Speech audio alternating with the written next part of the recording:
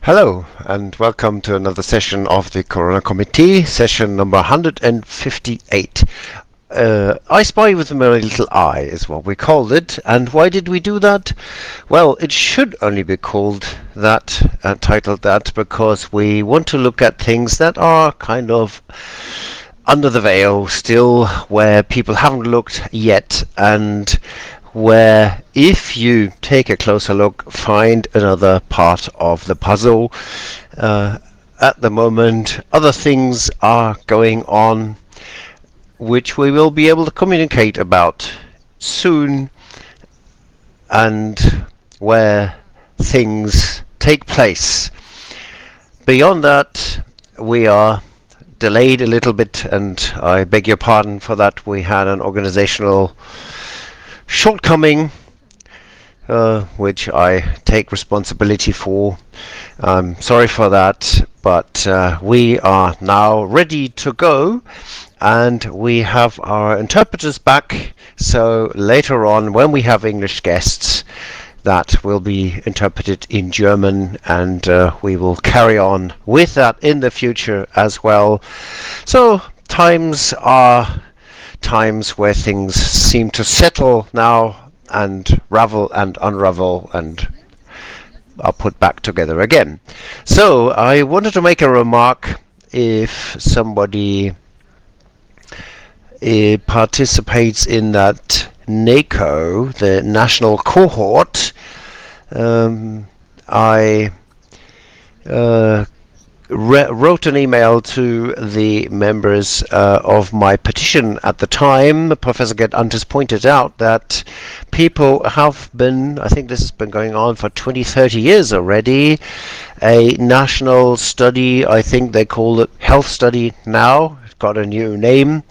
They wanted to move away from the name cohort, but still abbreviated NACO in German. And these are people that are being observed for many, many years medically, their health, so they would be very good test persons in the corona crisis. And I took my starting point in questioning all of this with the position: do a baseline study, we need reliable COVID data. And I talked to Professor Antes at the time, and at the time we didn't address this because that would have been a group which one would have only need to test for the catching of the disease, and that would have been it. Otherwise, it's very difficult to find people for a study like this, and this is why I didn't manage to do that on my own behalf at the time. Of course, I would have done this with scientists coming along, so it's not as easy to do as it may seem. But here, this would have been an unbiased group, and some of the participants from that study approached me. 2-3 people seem to be registered there, and they said that the thing is that they could volunteer whether they want to come and subject themselves to more examinations, but they would have had to wear a mask, and so they didn't want to do that, and that brought a bias into the group already. So people who can't wear a mask or didn't want to wear a mask, they would have been excluded from that study, and they are possibly also the ones who are unvaccinated. So it's interesting to see that this kind of bias would introduce into that group, and I will see if I can get some follow-up information on that. So beyond that,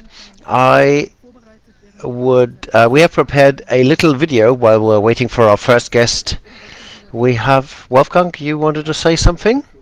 Well, maybe I can comment on this general scientific situation of the science community, as we have had this major effect on health, not only in this cohort, and we have studies going on to the introduction of drugs, they all have this bias. And if people don't make sure and check whether the people are vaccinated or not, the bias is there. Then you really have to expect different reactions to certain issues or to your tests, because the immune system is maybe harmed, the whole setup of the body is altered.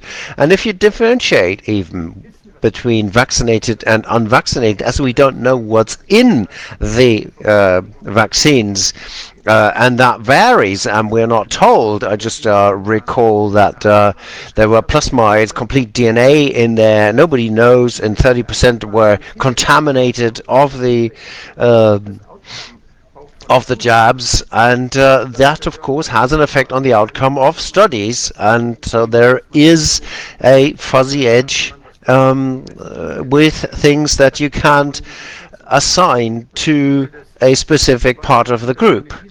So I do have my doubts whether in these times where billions of people got the jabs without us knowing the content, if it had a content, they have a strong effect on different organs. So you can't do clinical studies at all. I think at the moment it's a massive bias by the jab, and we can't compare it. If two got the jab, you don't know whether they even got the same jab. So we are in a situation where I would like to learn Professor Antes and Professor Joanides, but maybe we'll get that. But I think at the moment you simply can't do clinical studies that are clean and not biased and that don't have an error rate. That is a fundamental question. I thought about this and wondered on how you can address this. Even if you know who got which batch, we don't know how they affect. We have no idea what consequences this may have. And then all these things are added, whether it was jabbed into the muscles, whether it was local, and how it spread in the body. All these things need to be added. So this is very, very uncertain, and there was a lot of variables introduced, unknown variables introduced into the system here, and there are going to be problems with future studies, and that will affect the result of clinical studies.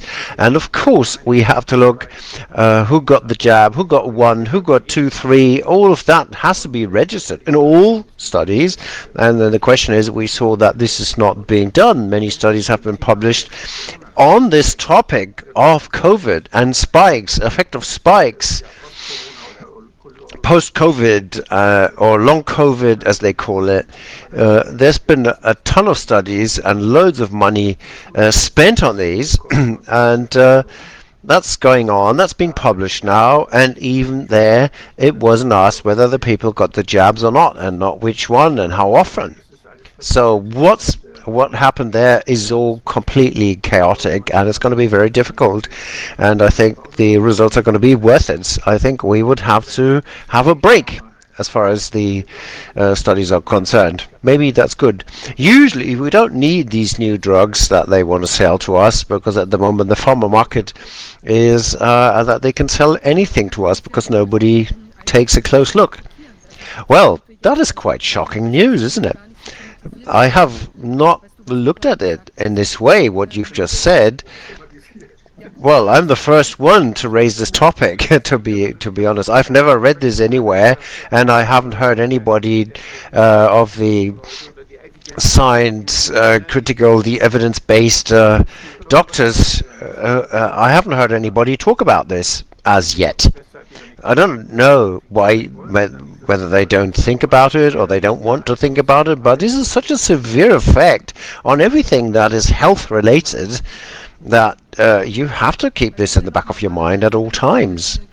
Well, normally if you do a clinical study, do you know whether people have to say whether they got some vaccinations if they traveled abroad or something? Well, you have exclusion criteria who is allowed to take part in a study. And so if some drug is relevant, and a jab often is, then these patients can be excluded. And then you will only compare people who didn't get an injection. And of course, that is a pre-selection as well. And I don't know how the result, how valuable the result will be.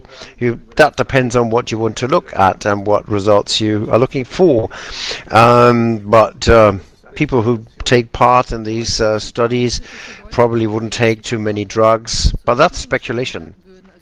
I think it's difficult to get people to be test persons. I personally wouldn't do that, definitely. You never know what's the content.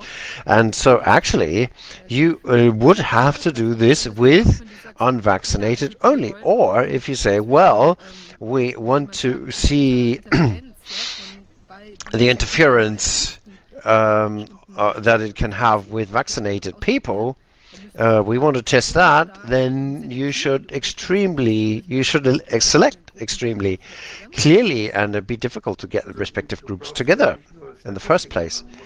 Well, you don't only need statistics if you do the concept for a study to create it error-free. You have to get people who know what they're talking about, what factors could take an effect, and what could have impair the results. You need statistics to see how many test people you need to get an answer in the first place.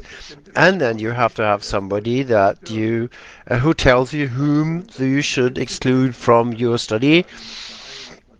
And with these jabs that people got now, 1, 2, 3, there's many who have effects in many places on the body, and that is very difficult in many different areas, and that will take a negative effect. People who have more virus infects now because they got the jabs, who are weakened somehow, all these things should be considered, but they can't be considered because you never know whether they really got the jab and what was inside it, what was the content. That's a blind spot. So whether the content is the same all the time, and we know it is not. So there seem to be big differences, although it has the same label. Anyway, okay, so that has taken us a bit off the path, but I think it's very important that we drill down into the details of this. Maybe we should send out an official inquiry. I don't know whom to. Well, Antes, Götze, Ioannidis, they would be the ones who we could ask. Good. Okay. So I see our first guest is with us, and we switch to English. Toby Green, ich höre, dass Sie bei uns sind. Thank you very much for welcoming me, and thank you for switching from German to English. I appreciate it. Yeah, thanks so much. It's great that you're here. And you are a professor for African history and culture. And we would like to talk to you about the influence or the impact of Corona, and especially also the mandates, the measures, the whole turmoil that came after the lockdowns or with the lockdowns. What that has done to the to people in like the poorer parts of the Earth, the planet. Maybe could you introduce yourself and give us a little bit more details about your background? Thank you. Yes. Good afternoon, everybody, or good evening, good morning, wherever you are listening from. As you say, I'm a professor of African history and culture at King's College in London. In fact, I'm a historian, effectively, of inequality. So my previous book, prior to the coronavirus pandemic, which was published in 2019, was called A Fistful of Shells: West Africa from the Rise of the Slave Trade to the Age of Revolution. And it looked at effectively an understanding of the economic inequality which arose between that part of Africa and the rest of particularly the Western Hemisphere in the era of the transatlantic slave trade. But it didn't look at it so much from the lens of slavery. It looked at it more through the lens of economy, currency, capital, and rising economic imbalances. So I'm a historian of inequality. So and some people have said in the work I've done on the pandemic, well, you're not a scientist, What's that got to do with what is your expertise got to do with this? But I would argue that being a historian of inequality, as we see day by day, is an extremely relevant field of expertise, and that's effectively the lens through which I began my work on the coronavirus pandemic. So when it began when the lockdowns began in March 2020, I've been working, I should say, to those who are watching or listening. I've been working for 15, 20 years with colleagues across a variety of different countries in Africa. So I've personally conducted fieldwork research in 9 or 10 different countries across the continent. I've done a lot of different research projects with the university in many different countries in Africa, from Angola and Mozambique to Guinea-Bissau, Ghana, Sierra Leone, Gambia. It's a long list. And so I'm regularly in contact with colleagues in many different countries on the continent, and rapidly became extremely concerned as to the impact of the restrictions, particularly because there were clearly restrictions which simply cannot address the nature of social and economic life from a health perspective, actually. So if you're talking about a continent where, for example, in Accra, in Ghana, the capital of Ghana, 50% of families occupy one room, according to recent research. Confining people inside in curfews is actually likely to have a counterproductive impact in terms of, just if we're looking at this, the impact of this in terms of spread of virus, because of course it as a virus which was more dangerous to people in an indoor environment, this was actually a completely crazy policy, a very unscientific policy. And actually, when we look at what has happened, we look on Africa, for example, the country with the strictest lockdown measures. Probably South Africa alongside Rwanda were the two countries in Africa with the strictest lockdown measures, and South Africa has far and away the highest COVID death rates on the African continent. And in fact, you see the similar pattern, for example, in Peru, which also is an extremely poor country in the Latin American context, had some of the strictest lockdown measures by many accounts, many measures in 2020, and also has the world's highest death rate from COVID. So in fact, the evidence is quite clear that in environments where people will often be multifamily occupancy and very cramped accommodation, confining people to small accommodation is actually extremely dangerous, scientifically unproven, unvalidated policy, actually counterproductive, and that the evidence shows that, in fact. So to cut a long story short, then, when the pandemic began, I was very concerned about the socioeconomic dimensions, the fact that this was already, I was being told very quickly, meaning people were eating once a day, older people were going without food in order so that children could eat. Within 6 months, I was being told by friends, that all the young people had left. They were all trying to get to Europe because there was no food. And these kind of measures, extremely alarming to me. So those were effectively the main motivating factors behind the work I began to do. Starting in around September, October 2020, I researched and wrote a short book. Well, it was quite a short book, the first edition, The COVID Consensus, The New Politics of Global Inequality, which I researched in October, November, December 2020, was published in April 2021. And then I continued since then to do a lot of work around the coronavirus pandemic, interviewing colleagues in Africa on podcasts for Collateral Global, writing a number of articles for a whole range of publications, including African Arguments, which is the blog of the Royal African Society, Prospect Magazine, Unheard, all fundamentally mostly around the theme of the massive impact this has had on inequality and the relationship between poverty and health outcomes in the global south. And that led to the second edition of the book on COVID, which I co-authored with the Anglo-Italian writer Thomas Fazzi. So that's a sort of summary of the work I've done, the expertise I brought to it, and how my own engagement has developed. Mm-hmm. And are you familiar with the PCR test that was is basically the tool to identify that we're really dealing with corona, COVID-19, whatever. So how do you think, do you have any information how that was distributed in Africa and poorer countries? Well, I think this is an extremely important point, but not actually for that reason. So testing, so one of the things we mentioned in the second edition of the COVID consensus is that mass testing had a disastrous effect in Africa, but not for the reasons that most people might think. It had a disastrous effect because the companies which made malaria rapid tests effectively stopped making malaria rapid tests and diversified into making coronavirus rapid tests.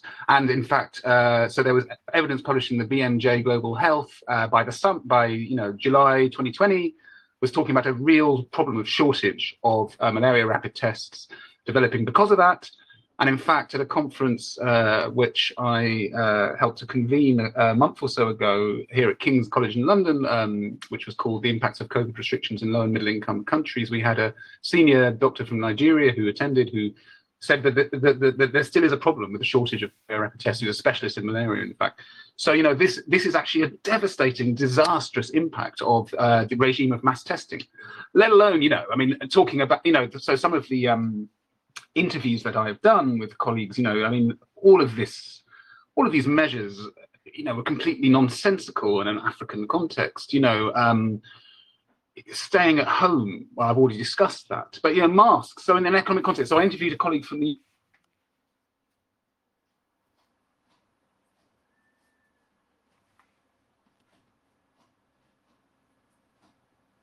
around $30 or $40 a month.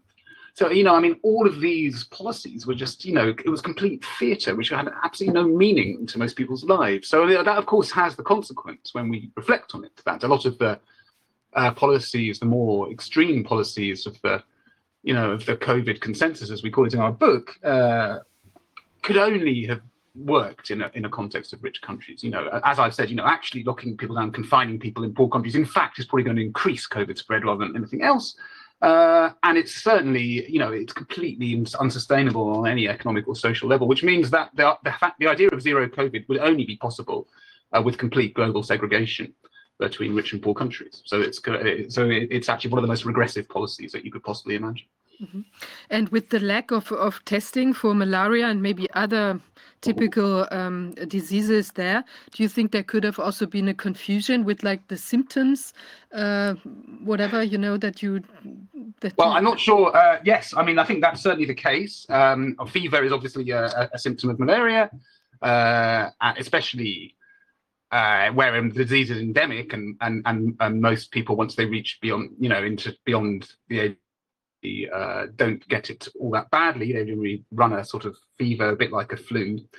And so, yes, I think, and in fact, I heard anecdotally from people who did say that, yes, sometimes anti-malarial treatments were given to them when eventually it turned out they had tested positive for COVID. So, yeah, that issue did take place, did take shape. And of course, and in fact, there is evidence of that as well, that in fact, a lot of doctors did try and treat COVID with normal anti-malarial drugs on the African continent. We mentioned that in our book. There's quite a lot of evidence of shortage of quinine, for example, in Kenya. And there's anecdotal evidence of that, though, of course, for various reasons, public health ministries have not formalized that. Mm-hmm. So may I have some question? I was in Africa very often, and I met many colleagues. I was in health facilities and was observing how the treatment went, and with malaria and with other diseases.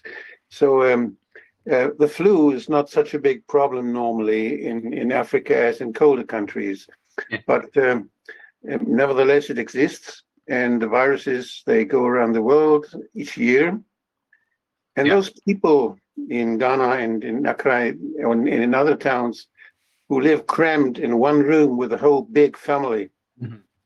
Each year they experience this situation when the virus comes. All viruses come to this family. They have we have similar situations with teachers in Germany or in England when they are very close contact each year with children. Yeah. Or people who are educating children, young children, who all get their flu, all have their snotty nose, and all have their viruses and coughing. And so those people, they have the best immune system. They are trained the best. Mm-hmm. And they have such a good resistance. You can never reach it with a vaccination.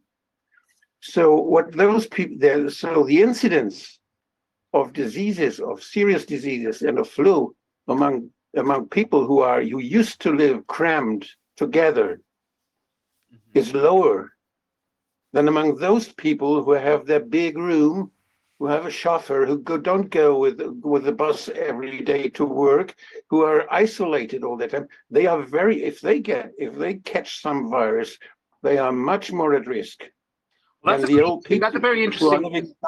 I think what you told us, this exposition of those people in poor countries, it is contradictory with the experience of people who are experienced in infectiology with respiratory virus. Sorry, it doesn't make sense what you said. No, I think if I could continue, actually, what I would say is, in fact, I think that I agree with you. In fact, in that I wasn't trying to say that COVID was necessarily a bad disease for people in that context. I was more talking about the way in which the disease would spread and the concept of a zero COVID or somehow suppressing COVID and how that wouldn't work in that context. In fact, what you say is very interesting because I've interviewed a number of colleagues, a colleague from Nigeria, a colleague from Mozambique, who described COVID in their context as known as effectively a rich person's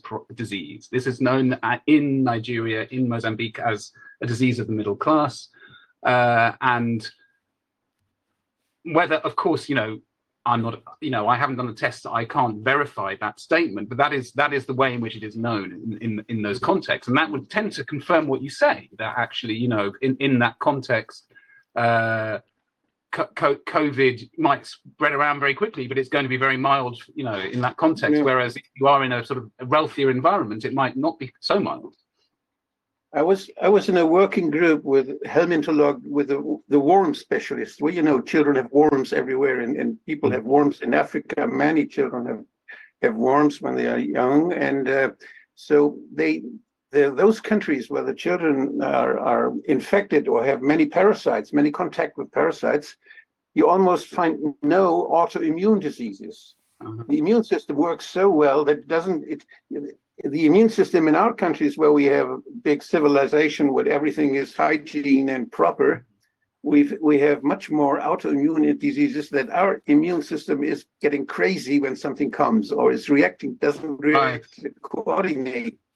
Yes. But and we envy those people who from the beginning who live in the dirt because of their immune system. We don't envy their poor existence, that they don't have to eat and all these other dangers. But the immune system is rather good, well trained. Mm-hmm. And I think when you want to find out something, relations or cause, or you have find the cause of the reason for something happening, you have to be careful not to be trapped by those biases that coming from the immune system. So this is only why I said it. Yeah, no, I mean, I think that makes sense, and it's not that there's a whole range of reasons as well why, in terms of death statistics and the statistics around COVID, which means that of course we know that they're not entirely reliable anyway. So but yeah, I think that thank you for that point, Dr. Werner. That's important.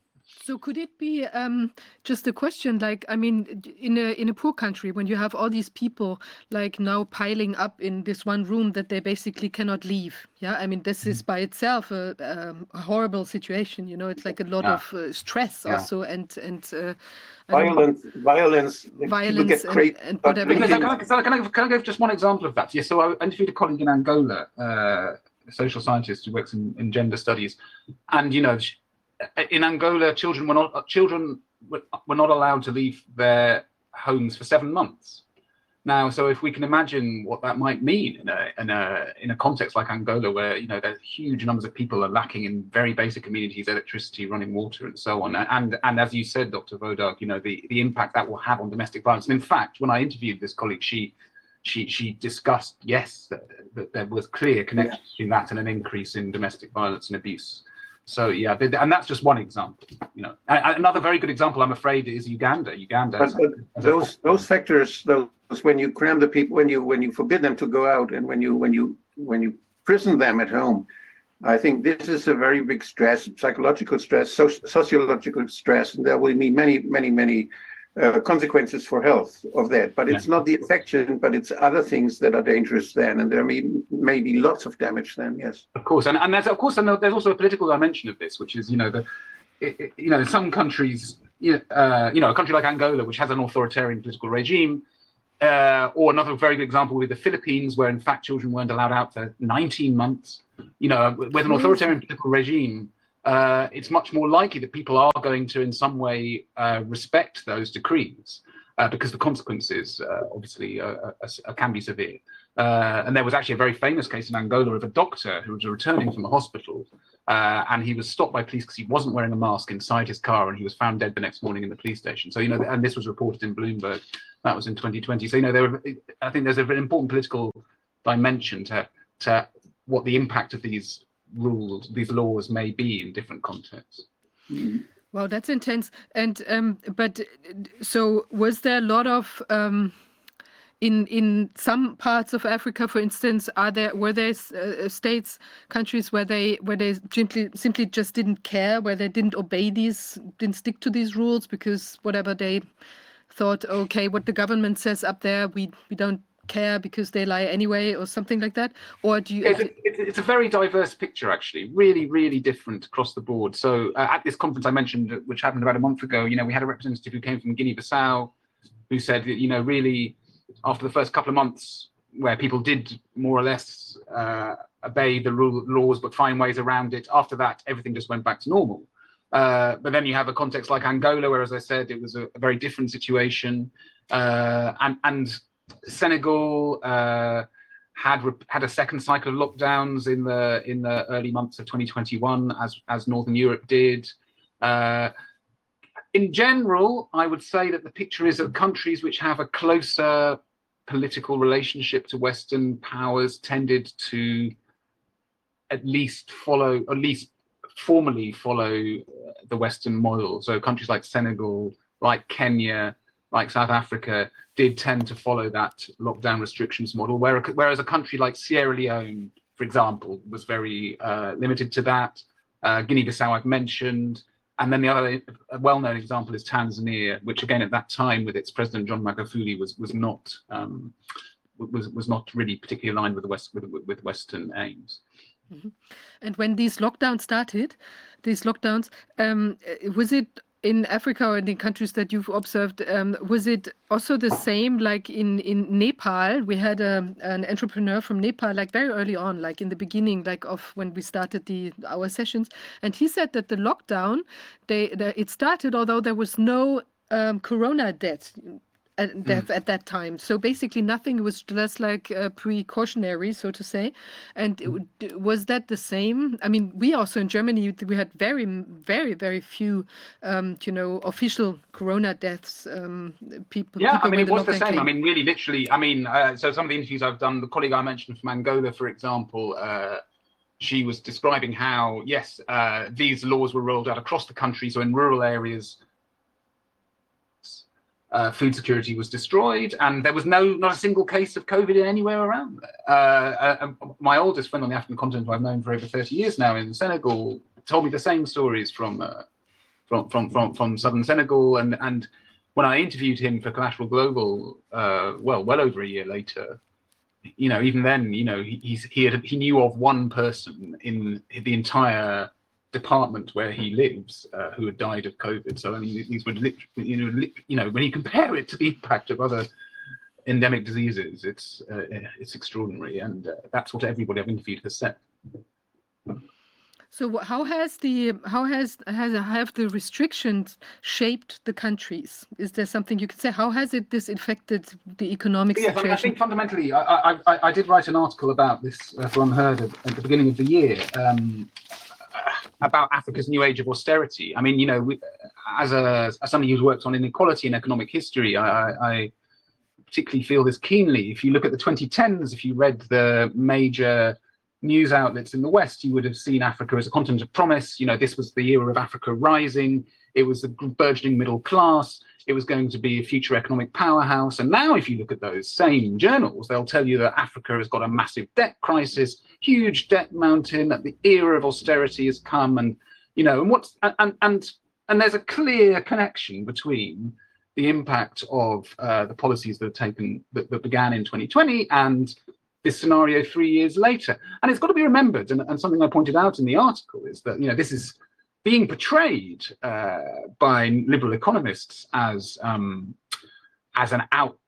outcome of being over committed, over leveraged on debt. But of course, as an economist or an economic historian, I would say, well, no, debt is something you take out on the basis of future earnings. It's actually something you usually take out on the basis of credit. And it's actually testament to the fact that the 2010s were an era of optimism and growth, economic growth in Africa, that those future loans were taken out on the basis of continuing growth and productivity. And the complete hemorrhaging of global supply chains and the impact that has had on the African continent is there to be seen.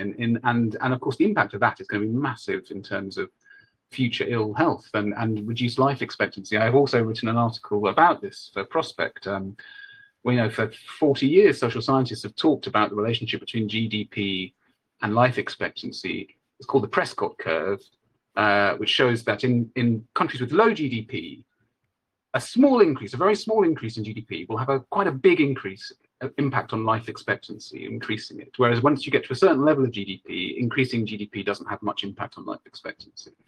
Well, of course, the reverse is also true. If you reduce GDP, which happened across the board in Africa in 2020, then you will massively impact life expectancies. And that's what we're going to see in the next 10 years. And in fact, Oxfam produced a report in October last year showing that over half of low-income countries have actually reduced health spending since the start of the pandemic. So that's an indicator of that. And the one exception in 2020 to this rule was Tanzania. Tanzania's GDP grew by estimates range between 2.5% and 4.5%. So we can see what the consequences of following the rules or not following the rules has been for people, and there's clear evidence based on decades of research what the impacts of that will be on future health. And was it that the economic damage, was that mostly done to, say, like small rural activities? Say you have like a local market, farmers market, and these people couldn't sell their things anymore, these small businesses? Or was this basically also maybe whatever businesses that were more exporting to the West, delivering stuff, so, and did it affect those, or like, it's at all levels, in fact. So, I mean, the first thing to know is the International Labour Organization in 2019 estimated that 85% of the economy in Africa is in the informal sector. So, these are sectors where, an idea of some kind of work from home or a state furlough is simply inapplicable. It requires people getting out of the house to go and work. And almost always requires movement of some kind. So, for example, my old friend in Senegal, who I mentioned, so his job prior to the pandemic was he had a moped. He used to ride 2 or 3 hours to the coast, buy fish, and then return with it. So that's a typical example. So it almost always requires movement. So if you stop movement, you absolutely just take a sledgehammer. And of course, people have very limited savings. They had to spend it almost all. So what it's meant is the informal economy, still in many countries, depends on the country a bit, but still in many countries has struggled to recover. And so that's one aspect. Another aspect is remittances. So the remittances constitute about half of external inward investment to Africa.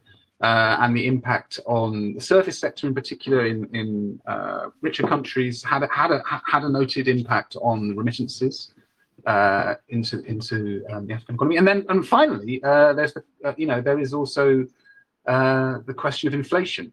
So I think one of the other impacts of all of this was, I mentioned the loss of harvest in Angola. A colleague in Ghana described a similar thing happening there, actually, that maize harvests were lost. That meant that the price rose almost straight away. So he said he was talking to a friend who had a chicken farm in the summer of 2021. So almost 9 months before the Russian invasion of Ukraine, which is deemed in most of the media discourse to be responsible for inflation. And he said inflation had already doubled by that time. And in fact, there are a number of articles in our book. We mentioned an article published by Reuters from around July 2021, which talked already about inflation, prices having doubled already in that year in many contexts around the world, low-income countries. So that's also obviously had a major impact on the kinds of socioeconomic health indicators which I've been discussing. So, and just on a practical level, so all these people that are now cramped into these apartments, they're all stuck in there, and then the prices go up, and they cannot sell anything. They cannot do this fish transport business anymore. How did they survive? Well, I mean, so as I say, this went on for several months. And it was a crisis. I think anybody who you talk to will agree with that. It was a real crisis. Real hunger was experienced by a lot of people. They were very. And so, for example, an example from Ghana. The government did bring in, try to hand out rations of food and this kind of thing. But of course, all it meant was, of course, instead of keeping people apart, which was the theory of lockdowns, people crammed together to try and access I mean, it was the most unbelievable collapse of any kind of integration of an understanding of society and an understanding of health, and that's one example. So people did what they could, but a lot of people went very hungry. That's a fact. A lot of people went very hungry, and then in some countries when as I say, it varied from country to country. In Guinea-Bissau, for example, as I mentioned, pretty quickly, once that had passed, by July, August, things opened up and they never went back to that.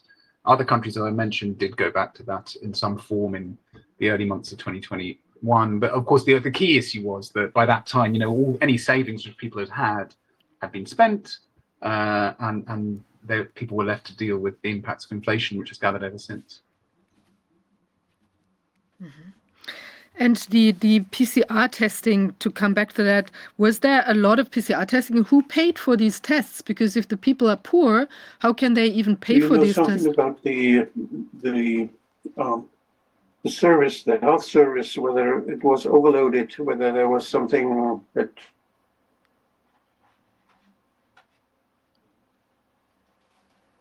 the need of the people, or did you also hear that because of the lockdown, people didn't go to the doctor? Because in Germany, we had a much lower frequency of visits, and nobody went to the doctor because of lockdown. And this is also something which may be dangerous.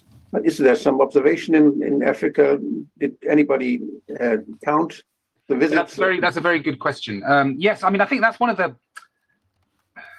curious things. Obviously, the structure of the impacts are quite similar. So yes, indeed, exactly that kind of thing did happen. Partly because I think, to start with, people were genuinely terrified of COVID because of all the stuff which was going around. They genuinely were. And for example, an Angolan doctor wrote an article for Collateral Global in which he described exactly this. A man called João Blasquez de Oliveira described how, yes, people did stop going to seek basic medical care.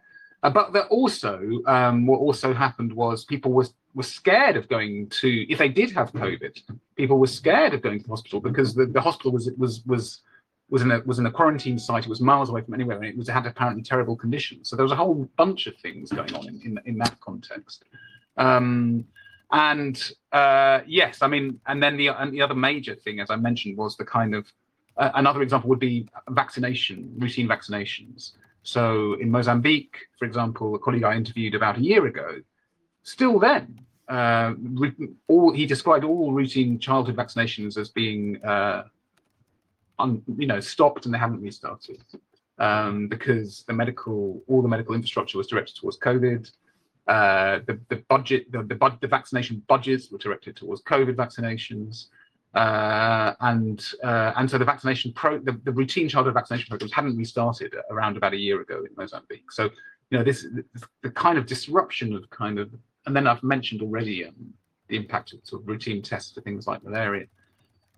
So the generalized impact of all of these things, plus, as I've also mentioned before, the actual reduction in health spending in low-income countries, has certainly had a major impact. And it is, as I say, it struck fundamentally, just as in Western countries, the biggest killers, cancer and heart disease, were kind of ignored. I think you can say the same thing actually happened in African context as well.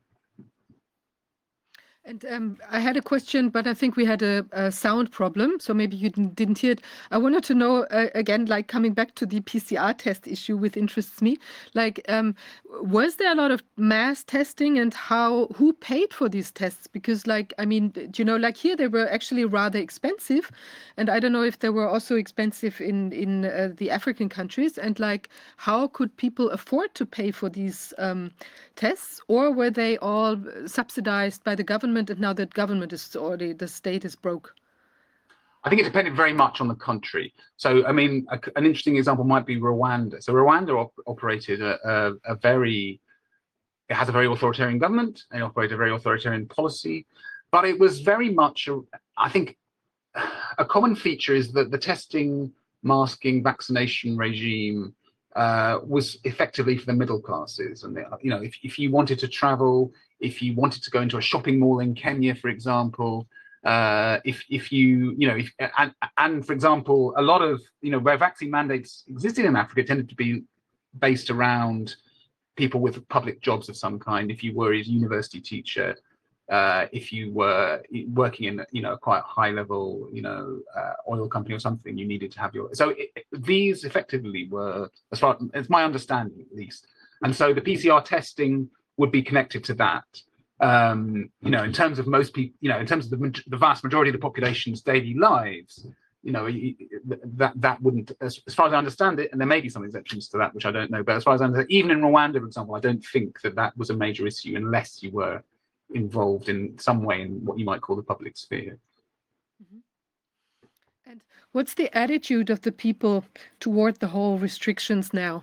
Do they think it was necessary, or are there a lot of critical questions? I guess there's not much going on with regards to restrictions at the moment, or is there? No, I mean, there's no restrictions now. I don't think in any country that I know of. I think, I mean, it's interesting, I would say that rather as in much of the Western formal media's public sphere, there is very little discussion, that's my understanding. There are critical voices which have been raised in some countries by some people, but in the broader public sphere, and that's of course partly because I think the impact of austerity and the massive impacts this is all having on daily life now means that in a way that's just that kind of a discussion is in a way a luxury that a lot of people just don't have. So I think, but certainly I haven't spoken. I don't think I could say that I don't think I've spoken to anybody on the continent who really thinks that all of this was a sensible or proportionate response. That may be because of the people I've spoken to. I don't know. I mean, I think you will find probably, I'm sure, in a formal setting, but everybody will agree, however, that the impact on future, on young people, and on daily life has been extremely negative.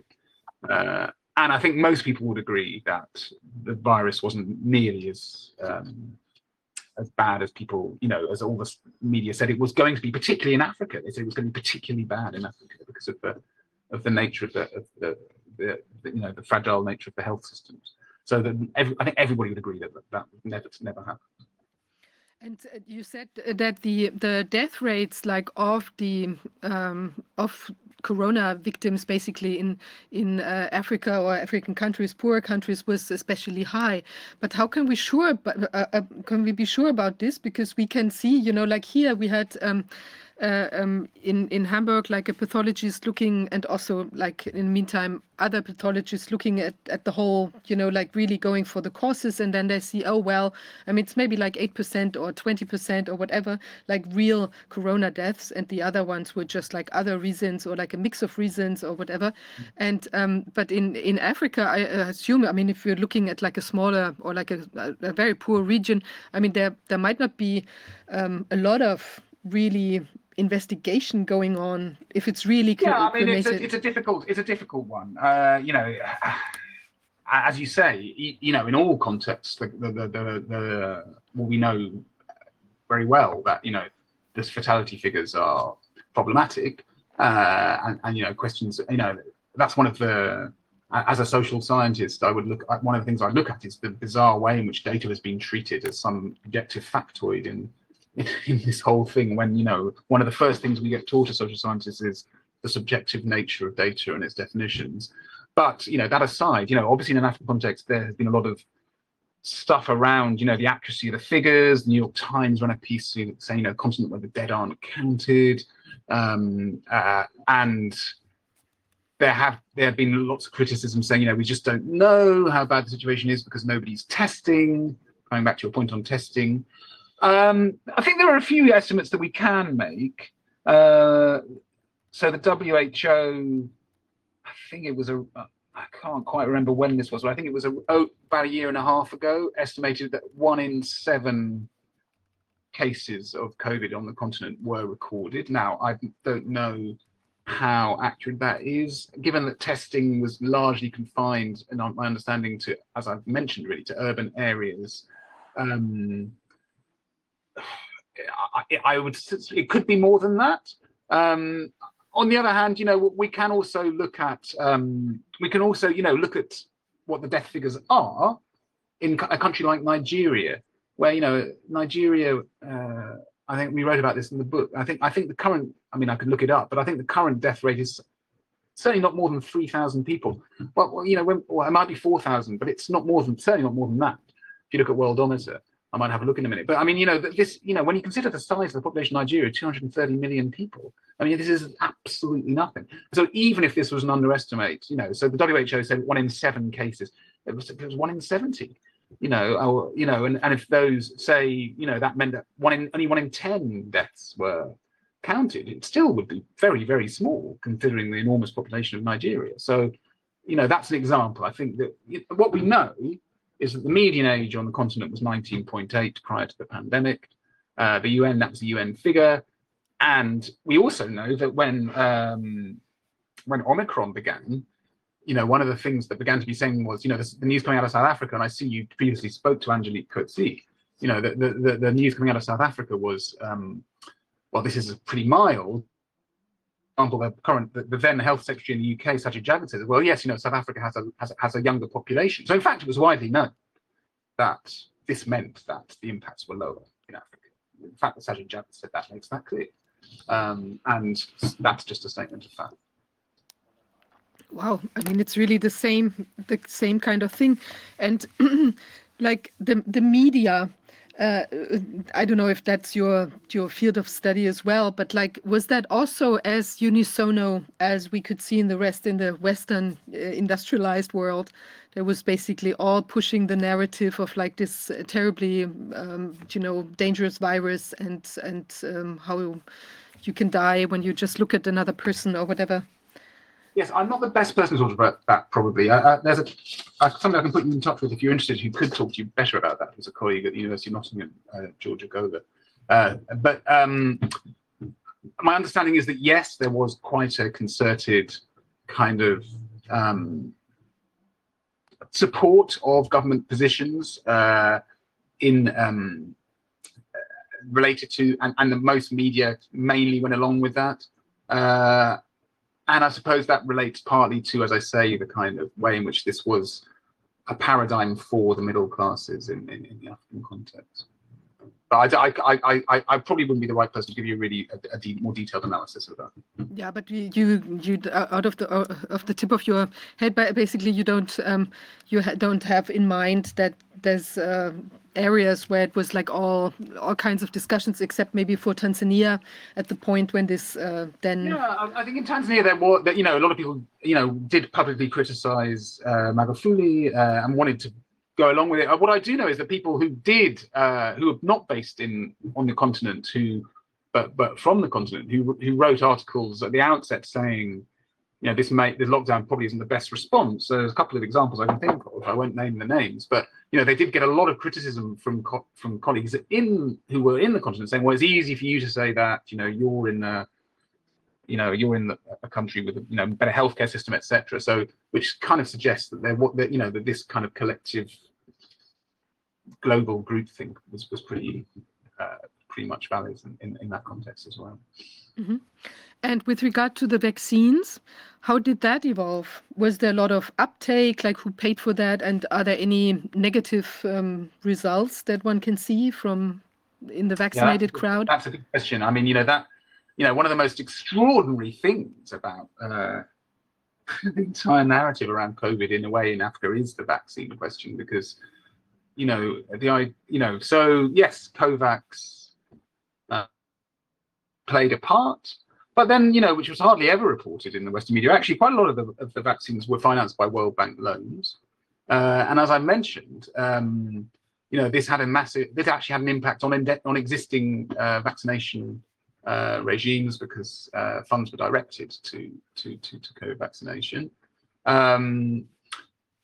Well, I produced, for Collateral Global, I'm producing a series of films on daily life in post-pandemic Senegal. And in one of them, we looked at this issue in quite a lot of detail, because basically, I think it's fair to say that in a lot of countries, young people have been very reluctant to get vaccinated and against COVID in Africa. And one of the main reasons, according to the filmmakers and the people they interviewed, was because of the massive loss of trust that governments had developed through the initial response to COVID. Because the response was so contrary to anything that made sense in the vast majority of people's lives, and had in many ways shredded aspects of social and economic and educational, people simply didn't want to then take the prescribed remedy. And I think that from what I know, that seems to have been even more of the case in the African continent than in other parts of the world. So I think there certainly have been cases of, lots of stocks of vaccines which haven't been used. Certainly there has been quite a lot of vaccines. So, there was quite a lot of pressure for people within the middle class to get vaccinated. I don't have any information about, the impacts that this on that. And were there a lot of, you mentioned the middle class people having, so when they wanted to go to work and were not vaccinated, was it actually like in Italy that you couldn't go to work anymore, or was it just like a social pressure? There were some countries where that was the case. It's a picture which is quite varied in different contexts, but certainly that was the case, for example, in Angola. I think it was the case in Cape Verde. So in some countries that was certainly the case. In Kenya, I think it might have been the case. But not everywhere. So there was quite a mixed picture. Mm-hmm. And with regards to corruption and strange deals, I don't know if you have any information. So there was a scandal here with masks, one of the politicians, and there was a scandal in Poland with respirators that didn't work, and some strange involvement of politicians as well, very expensive deals. Was there things like that going on? Do you have any? Yes, there was a report into this. Well, I can give the example of Senegal. There was a report into this, independent report, which was published just at the end of 2022 last year, which, yes, did detail enormous amounts of those kinds of deals and corruption. And, effectively, if you're in a situation where there's a massive printing of money, which is effectively what we saw, people will behave corruptly. That we saw that all over the world. I don't think it matters where you were. That happened everywhere, as far as I can see. Mm-hmm. And you mentioned the debt. So, and the World Bank. What's the future like for these countries if they're now completely indebted with the World Bank? There's a big problem with austerity. Is a massive problem, just to give an example, when this report, coming back to Senegal, when this report was published at the end of December, there were some massive protests erupted across the country, and I heard from somebody there that one of the things that people the response wasn't. They said, well, this was the biggest investment by the state that the state has ever made in any particular program, and that itself is a quite staggering statement, because when you consider the enormous ranges of public health, socioeconomic issues that many countries on the continent face, for a disease which tends to attack older, vulnerable people on a continent where the median age is 19.8, according to the UN, for that to be far and away the largest investment in public funds is itself a staggering scandal, and the consequence is indebtedness, and well, let's see what the answer to that is, or the solution to that is. We do have the precedent of the Gleneagles summit of 2005, where quite a large number of countries did have their debt effectively wiped out, and there are precedents in international history, in European history as well, in fact, for the forgiveness of debt, and given the context of a disease and its response and the impact on indebtedness and the impact that will have on massive global issues to do with not only public health but also migration and poverty and environmental issues, there's clearly a huge there are lots of reasons why, economic reasons as well as moral reasons why wiping out the debt of the African countries would be a sensible, the fair and sensible response to what has to the situation. And it's also worth remembering that after the Gleneagles summit of 2005, as I've mentioned already, the 2010s were a very positive decade. So there's lots of reasons why that would be a sensible response, as well as a fair response to what's happened. But at the moment, various people, the IMF indeed has called for a Gleneagles moment, and various people are calling for a Gleneagles moment. One of the major issues is much of the debt is held by private institutions, not by institutions such as the IMF and the World Bank, around half. So those institutions would have to somehow probably be bought out. And I look at the global billionaire class who've done so well over the last few years and feel that might be a good place to start. But and whether that will happen, who can say? Mm-hmm. But buying out could also mean that we're looking at like land grab or something, like some sort of compensation, like. Well, I mean, that's the danger, and in fact, that has been reported on. There have been, figures. Two of the richest people in the world have done exactly that in terms of buying assets to land mining rights in Zambia, for example, in the last 6 months. So, that is that. So what I pictured, what I think gave you was this kind of positive way of dealing with what has happened, but of course there are much less positive ways of that being addressed. Well, actually, it sounds quite horrific. It's well, I mean, I think that's all. The structural macroeconomic situation is loud. I think we also have to bear in mind, in terms of the human experience, people find ways. Finding ways to make life work is things that happens on the African continent, and that continues. That hasn't changed, and people are extremely resilient, and humans. Beings in general are resilient. Even though I'm utterly disgusted and scandalized by the last few years' public policies, I do still have faith in humanity as a resilient species. I think we can, address all of this. But first of all, we have to. I'm very grateful to you for conducting your investigations, because first of all, we have to analyze what, understand. Really, just tell the story of what's happening. Well, yeah, no, I also think that we're going to finally be able to shake off these chains, and these, all this greediness and all these kind of things. But for these countries who are already under pressure, like, economically and so on, it's at least the situation has not improved. On the contrary, and so they might be like also fall prey to some economic shenanigans by the people in power. So I think that's not really easy. But so I guess like people also, just as we have to do, they have to like move together, like as a sort of locally, like help each other on a local level, maybe even more than they did before. Yeah, I mean, that's certainly true. And for example, I spoke, I think a good example of that was, when I interviewed a colleague in Nigeria, 8-9 months ago. One of the things you said was, the only reason we haven't had food rights is precisely because, their sort of mutual aid is even stronger than it's ever been. Mm-hmm. And so I think there's also, there's the kind of appalling nature of the responses that now, but we also have to, we must recognize that a lot of people have acted enormously heroically in trying to mitigate that as best as, in the way that you described. So that's very important. I think there's a political dimension, though, we should be aware of, which is, I think, bad as the macroeconomic situation has got,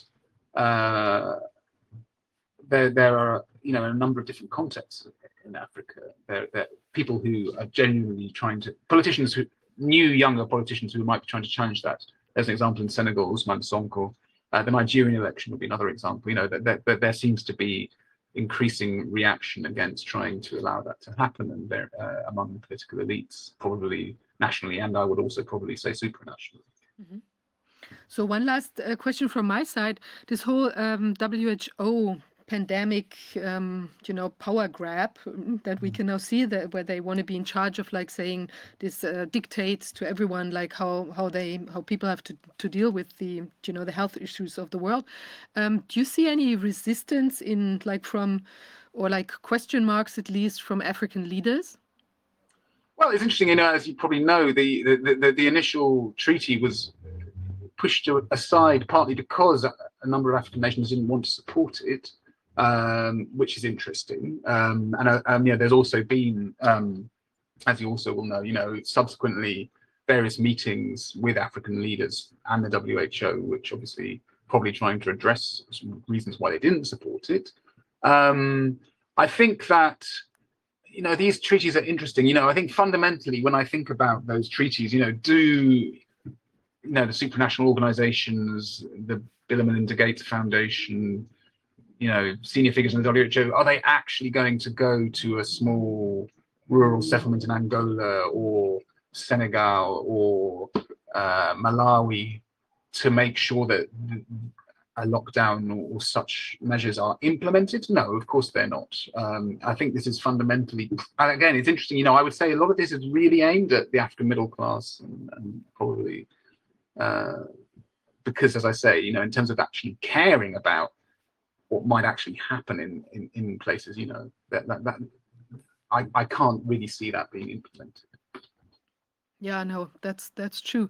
But I mean, also with these criticism from the African leaders, I mean, it could also be that maybe, I mean, I'm assuming, okay, there might really have criticism, but it could also be that the WHO might just buy them out. You know, if you're so under debt pressure, there's at least you know, there might be. Well, I mean, that's been the nature. offers. That's been the nature ever since the 1980s and the structural adjustment program. You know, that's been the nature of the you know.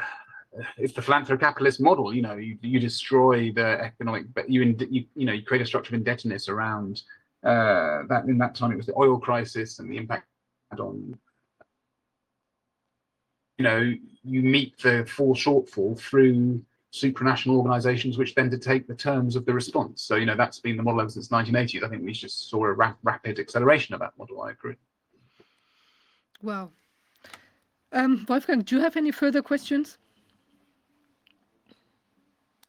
You're muted, I think.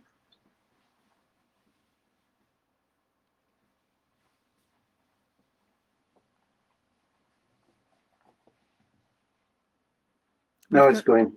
Yes, sorry. Yes, I just remembered those many stories I have seen in Africa and with my talks with politicians. And when you spoke about corruption, I think in this times now, when the people are even hypnotized by something like, you know, it's like a pandemic or something, what they are told, and they all obey. And so I think when I was always happy when I saw they have a very good self-consciousness. African people are very proud of themselves, of their families and of their village and of their state, and they're rather proud, and they don't trust politicians, and they know why.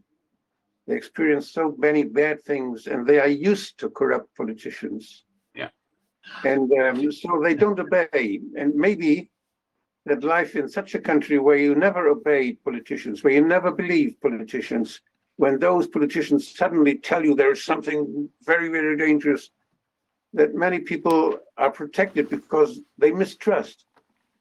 And I think in Africa, the whole thing was not so important as in Europe.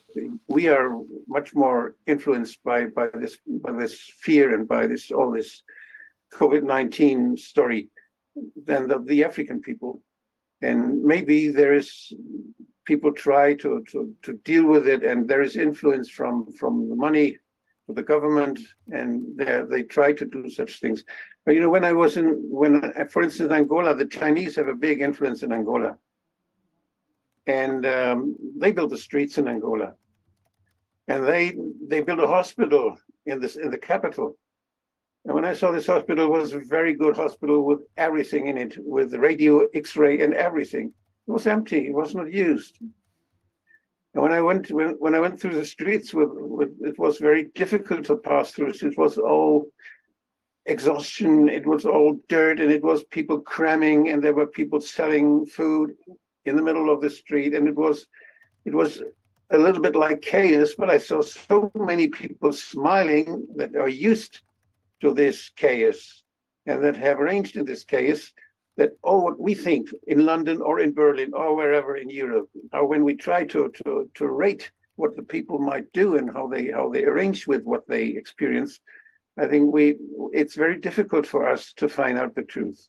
So I trust in those people, experienced people in Africa who experience so many bad things, but most of the bad things they experience from countries who make them colonies, and who afterwards, when they set them free, still are trying to exploit them to get the oil, to get the copper, to get the gold, to get the diamonds, to get all this.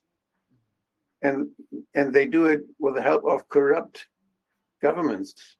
And I would be very interested about the discussion that is going on in yes, you have the African states gathered in the African Union, and there are discussions sometimes going on in the African Union. And I would be very interested to read the papers and to find out what the African Union was discussing in this time. Do you know something about that? Yeah, that's a question. I mean, I know a little bit. I know a little bit about what some of the major foundations within charitable foundations within Africa were discussing, and African foundations, and they were largely following the Western paradigm, the paradigm around, the disastrous potential impact on the continent, and the need to, and effectively, I think, as I say, for me, in many ways, the response in Africa was effectively a class issue. The Western influenced class wanted to follow the Western biomedical response, because that was what, the mantra of good governance. That was good governance. That was to show that you were a responsible global citizen. And obviously, I may give you another example. What happened what I experienced in Conakry in Guinea. Where the Ebola outbreak was. Yeah. I have a colleague there. He has a laboratory, and it's so easy to stop Ebola when you have a laboratory. You can just find out the cases, and you can isolate them, and you can stop the whole thing. Yeah. And he wanted to do it, and he went to the government, and he went to the ambassadors, and he said, "Let me do it." He said, "No, this is matter of the WHO. WHO has leadership in this, and they arrange it." And the WHO let them do all the time. Nothing happened for months. Yeah. And during this time, Merck Shabdon made a clinical study to find out to have a new vaccine against Ebola in clinical studies for a new vaccine, and they needed this time of Ebola outbreak to have the clinical study finished. And WHO was saying this is a very important thing. And when they had the clinical studies and it was ready, then Ebola stopped. I think it's another way the pharmaceutical companies and Gavi, horrible Gavi, and the Global Fund, and Bill and Melinda Gates. I experienced all of them. I saw their business. I don't trust them at all. And they are in the WHO. They are telling WHO what to do. So I think we have to be very careful. I like the African people. I like it so much in Africa. They are so strong, but they should be more they should. Well, I mean, I think the interesting thing I think about the medical in that way, and you'll know this, as you've seen the vaccination model as it's rolled out in Africa in various ways. But of course, it has a deep-rooted people are mistrustful in Africa, I think, often of these programs because of the colonial history that they have. A history of, for example, the oral polio vaccine trials in Congo and Burundi in the late 1950s. There's an enormous history there, which is very little discussed really in the Western nations, but which mean that, most African citizens are automatically distrustful of large-scale rollouts of some kind of measures, I think. And yeah, I think, as you say, that that's of course now simply reproduced within the economic frameworks which you describe, and taking, which direct the nature of global public health. So I think you have a very interesting topic in your science, and I wish you good luck.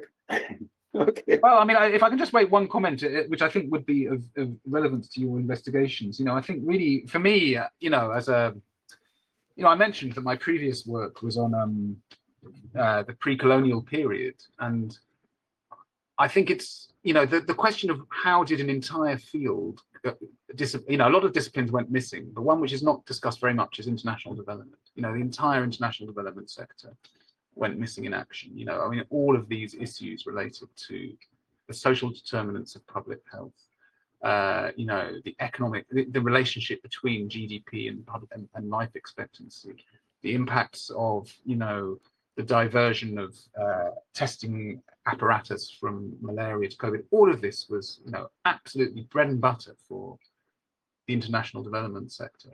So it shouldn't have been left to a historian of pre-colonial Africa to pick this up. It really shouldn't, and that's, I have to say, I still struggle to really forgive it. Yeah, it's really amazing, and it's impacted so many people. I mean, such a huge amount of people, like also on an economic level, and it's really strange that that is completely out of the picture here. I mean, it's like sometimes it was, considered a little bit, oh yeah, there might be problems in the supply chain and problems for the poor people there, but no real focus on that. I mean, that is so affecting so much more people than instead the coronavirus, basically. It's crazy. Yeah. Anyway, I think it's really important, very important that you shine a light on that dark area. It's very important that we look at that, and I'm curious to learn more. Some of the aspects, I think there's even more to detect, and I'm sure you continue. I think you would be, if you would like in your investigation to, maybe you should talk to some colleagues on the continent as well. It'd be interesting for you to perhaps interview some of those figures, and they could give you a more grounded perspective than I can. I might, obviously it's kind of comparative, but yeah, it's vast. Yeah, super. So we'll stay in touch. It would be great if you could also direct us to people that who might also contribute to the investigation efforts. And thanks ever so much for being with us today. Thank you for your work. Thanks. Thank you. Thank you. Bye. Ja, wir haben unseren nächsten Gast in der Leitung. Guest on the line. The first, I think he is under time pressure, Werner Möller, and critical medical caregivers, and we wanted to take a look what it's like at this in this area, what is happening in care services, what pressures are employees subject to, etc. Thank you very much that I've managed to be online. Can you hear me?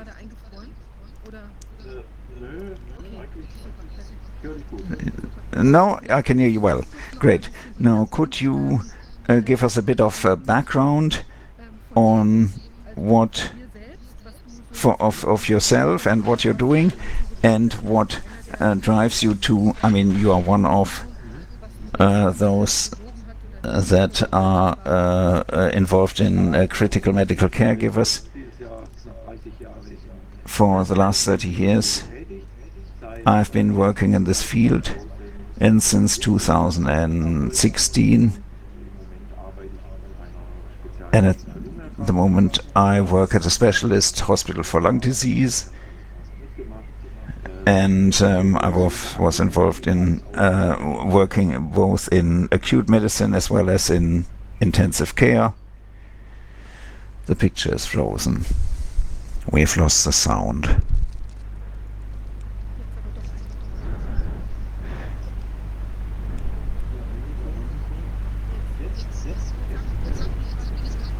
Oh, we didn't hear you. Could you repeat that, please?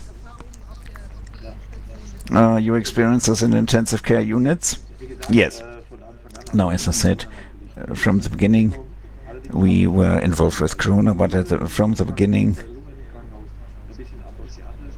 we handled it differently at the lung diseases hospital.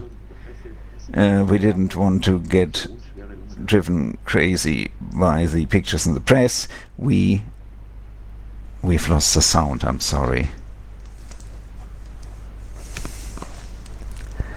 We've lost the sound.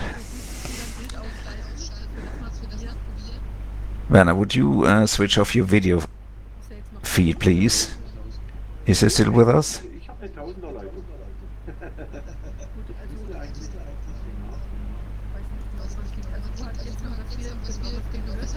Oh, so what we've heard is that you said that you are experienced in dealing with severe lung diseases. Yes, correct. That's one thing. But we have been suffering from a disastrous health policy for years because of the budgeting. And over the last 20 years, care was given less and less money, caused by the fact that hospitals have become profit centers, patients have become a commodity. We have lost the sound.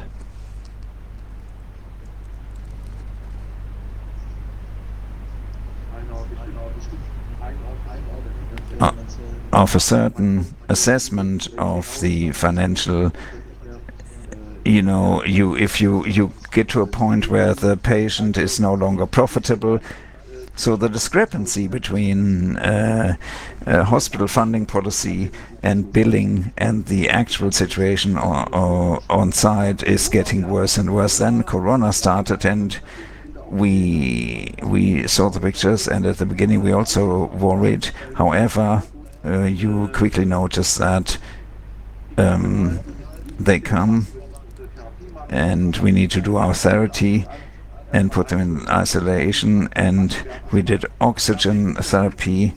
We made sure that patients who came with COVID, severe COVID, I saw the more serious cases, that we didn't intubate them if not absolutely necessary. So we set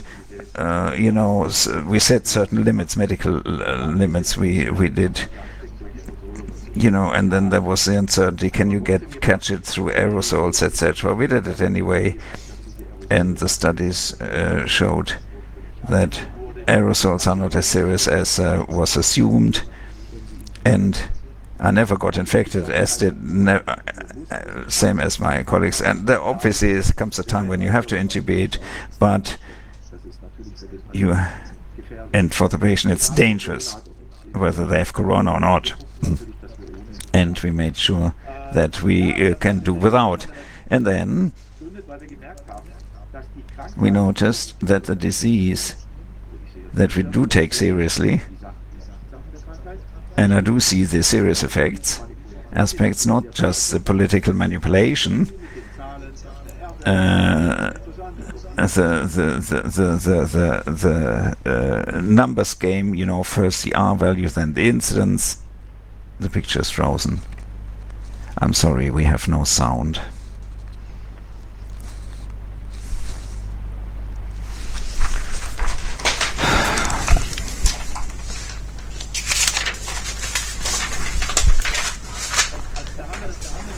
And as a treating, we said we do not want to ensure that they use it for political ends, which they've been doing for years. Unfortunately, many colleagues In the first months, it wasn't a problem. We worked together and did our best. But then we quickly discovered disastrous conditions in care homes where people were neglected. And the problem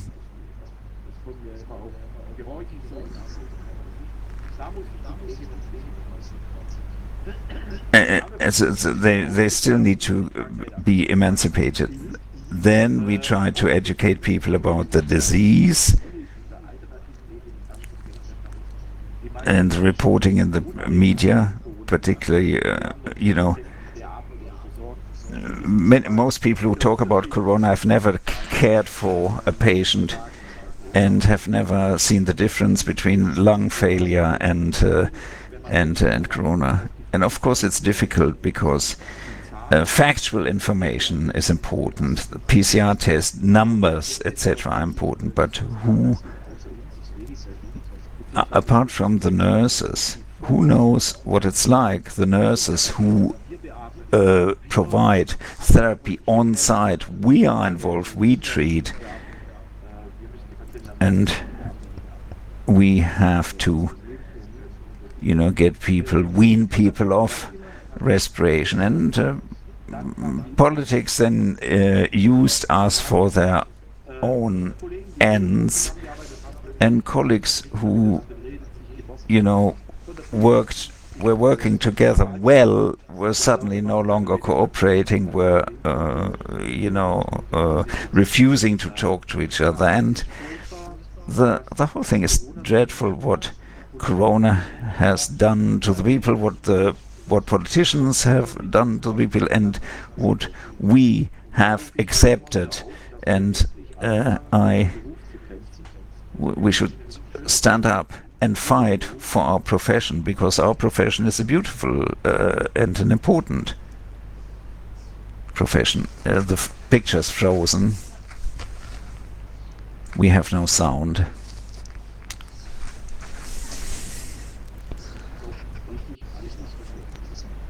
And to adequately care for them.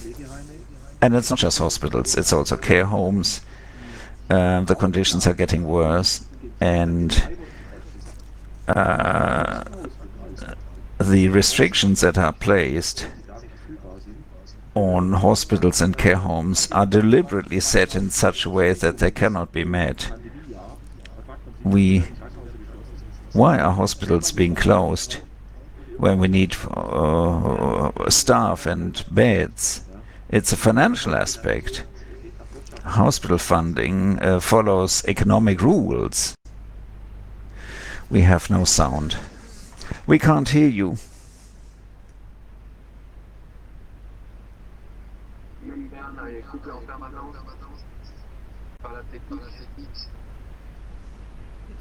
We have no sound.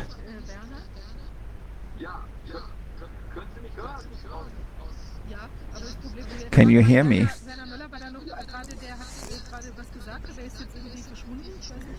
Werner Möller is gone.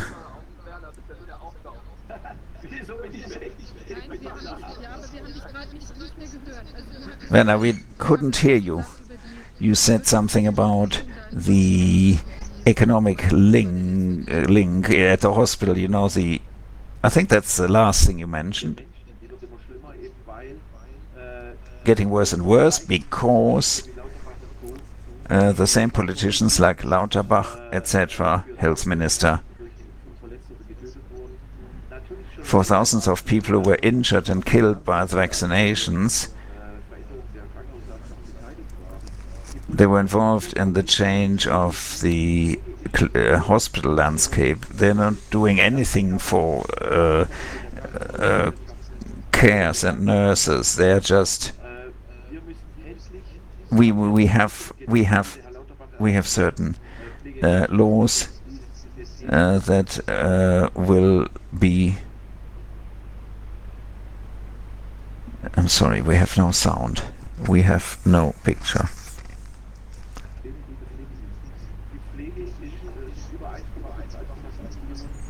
Nursing, 1.5, 1.7 million employees.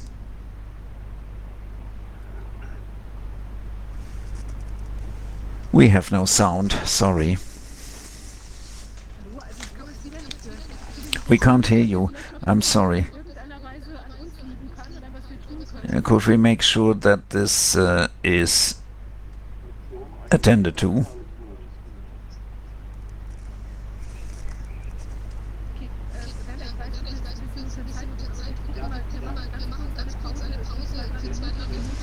We'll take a break here and see whether we can improve the technology, because it's a pity you're saying important things and we can't.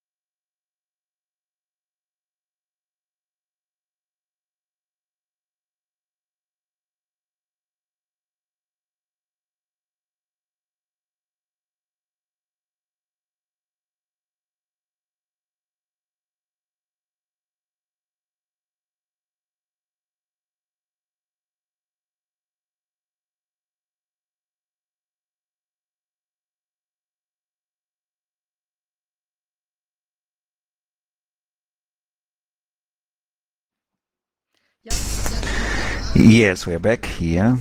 We had a little technical hiccup here. I hope that we will be able to hear Werner now. Perhaps you could start again where you left off. You talked about the patient becoming a commodity more and more. Yes. This is not a corona-specific problem that happened before corona. Over the last 20 years it deteriorated, but during corona we had the political problems that the reporting was incorrect. People were worried and scared, but behind the scenes funding continued and money was to be made. Obviously there were subsidies and certain investment that was made in other areas of nursing, which there were monies paid to nursing and were then reclaimed by the tax authorities, even though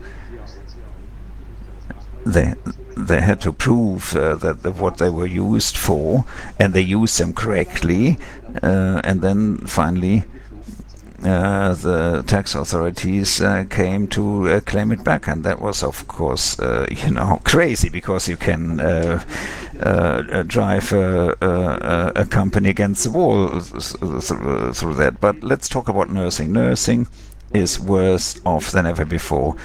First, during corona, it was manipulated and was treated badly by politicians because of the requirement to be vaccinated, and suddenly, psychologically inexplicable, only the colleague who was not vaccinated was a bad colleague, and he was a Nazi and a right-winger. But the facts, the disease, the vaccination, very early in my practice, I saw very serious complications in connection with the vaccination, and whether the vaccination was at fault or not. But the factual discussion that the patient says, I feel bad, I feel poorly, is not happening at all. So back to nursing. Nursing at the moment is very badly off. We are hemorrhaging nurses. Some of them are moving abroad. A lot of them no longer want to work in nursing because they said, I've given everything during the pandemic and nothing has changed. And vaccinated colleagues as well have noticed they have problems, they are not as healthy, and unfortunately, this is being picked up very slowly. And if the government continues that way, because we have a problem already, we had a problem before corona, and now we have a looming disaster in nursing, where the service can no longer be provided. Unfortunately, acute medicine is claiming a large proportion of funding in other countries in Europe, in most, because I noticed it's moving in the wrong direction. In many countries, in Scandinavia, for example, more money is spent on prevention, so that more money is spent on prevention to prevent people from getting seriously ill, and nurses educating even children already at nursery schools about proper diet, about exercise, etc., healthy living, and seriously ill people, old people, sick people who are more and more living in isolation at home, they are no longer cared for properly because home nurses, there are no longer enough home nurses available, etc. We have to fight, for example, the incredible requirement that every patient needs a single room. So you have to refurbish and renovate a care home, which is impossible. And not every care home inhabitant wants a single room. So it's incredible requirements that are set by people who have no knowledge of the conditions at the front, and people they are suffering from burnout. They no longer feel like they want to work in nursing. I have to say, we will continue in critical medical care. We have we have educated and informed people about corona, about vaccinations. I have invited Andreas Pfeiffer, and we have good contact to France, to our colleagues in France.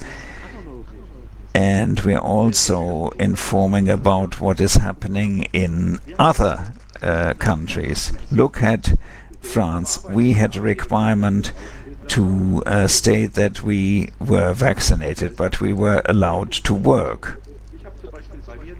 For example, I had no problems. I wasn't. The people had different opinions, etc. But it wasn't the case everywhere. In other unvaccinated couldn't even visit a notable. Andreas Pfeiffer is a teacher.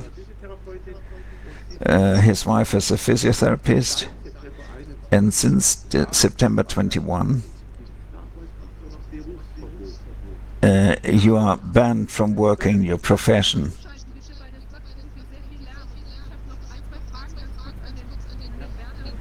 Could you mute your microphone? And I have a couple of questions. And it was very nice to work with Andreas and his colleagues. It was about the new WHO plans. Almost 100,000 people in the health service in France were driven out of work. They were banned from working. They had no right to claim benefits. Many killed themselves. And nurses and doctors who were needed had to work as cleaners, could no longer feed their families, etc. Andreas will tell you more about that. It is a disaster what happened in Europe, in France. The law is still applicable. What makes me angry is that people are still, they have been incompetent by driving people who to have a therapy that made them sick or cost them their lives, and they're still in their positions. And Herr Lauterbach knows full well what's happening and what the impact and the risks would be. They knew. They can't say that they didn't know. They knew exactly what was going to happen. Many nurses and doctors see it and they keep mum because they're scared or because they want to toe the line. And it's of course bad for business. But I could continue. Couple of things. First of all, I'd like to know, can you see that of the nurses that are working, that you know, and that are vaccinated, that they're more sick than, you know, from your anecdotal perception? Can you confirm that something has changed, that they're sick more often? Amongst my colleagues, we can say that many suffer, many have neurological problems, some have allergy problems, some have a general state of being prone to catch something. I mean, it's not, they don't drop down dead, but many people suffer from a compromised immune system. They are sick, they don't feel well, they have a headache, they have nerve pain. You cannot 100% prove that, you know, because we don't have enough algorithms to prove it.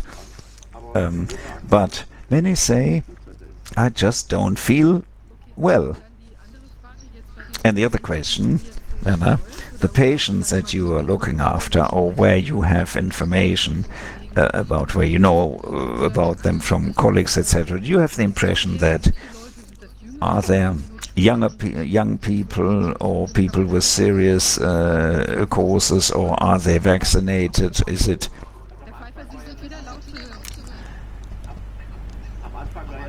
At the beginning, the narrative was there were only unvaccinated people in intensive care, but that was due to the fact that not many people were vaccinated.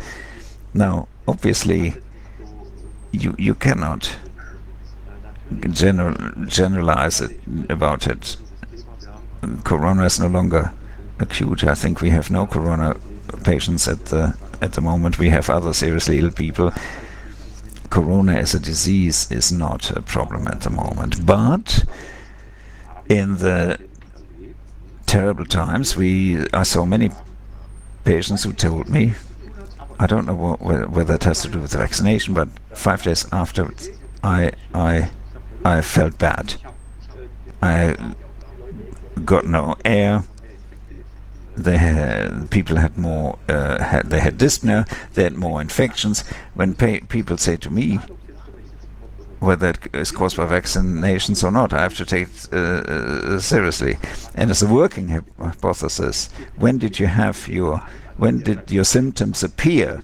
And that applies to every doctor as well. And I talk to patients now and then. You should do that, yeah? And I have a question. Is every patient tested when they come? Okay, so when you have no testing, when you do no testing, you have no cases.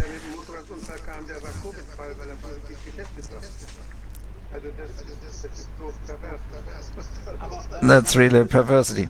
It's interesting, because we don't just test for COVID, we test for influenza and RSV. And we do that. And what are the consequences when they're positive?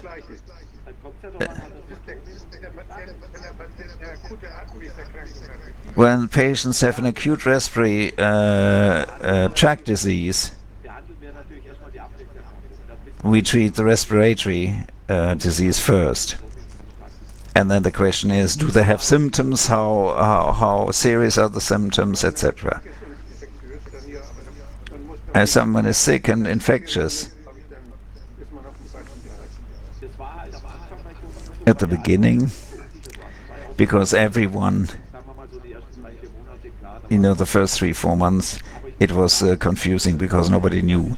But Mr. Wodak is also a pulmonologist.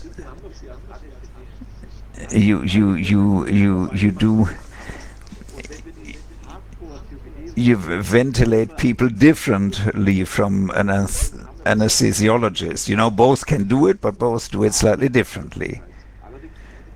It was successful, but you mustn't wait too long. Sometimes you have to intubate. Good, Andreas.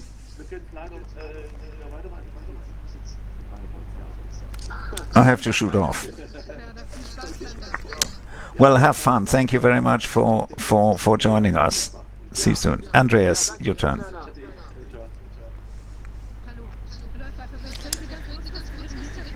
Hello. Could you tell us a little bit about your background? Your video stream is not on. Could you tell us a little bit about yourself? Well, first of all, greetings to Germany. We are going to an alternative medical congress. I don't think I can show you a picture. Ask my technician here by my side in the car.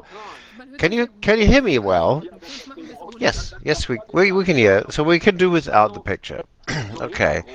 So on my background, we have started an association in September 2021 with doctors, caretakers, firefighters, and so on, because these people depended on the vaccination mandates. So there were 60, 70 professions in France um, who were suspended from 15th September 2022, 21. So from a law passed in August in 21, they were kicked out of their jobs if they couldn't prove that they were vaccinated, and they had no right for any social funds,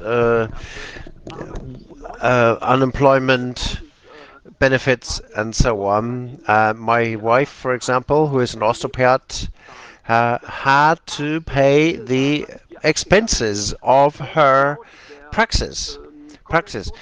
That's completely illegal because it is not legal to mandate a part of the population with a product which is in a test phase. That is a clear violation of the privacy sphere, and that is absolutely cruel for the people who lost their existence, who had to sell their houses, had to sell their cars.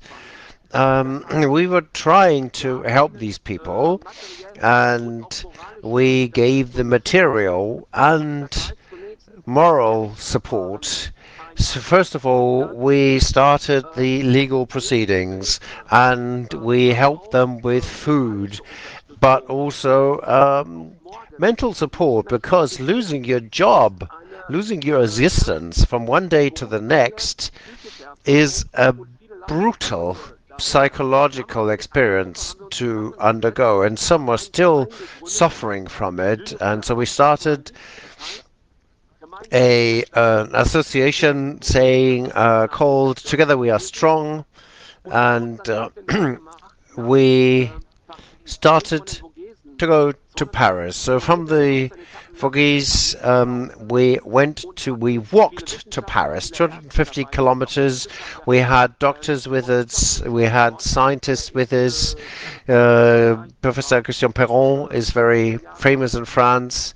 He's been the chair of the High Consultation of the High Council of Health.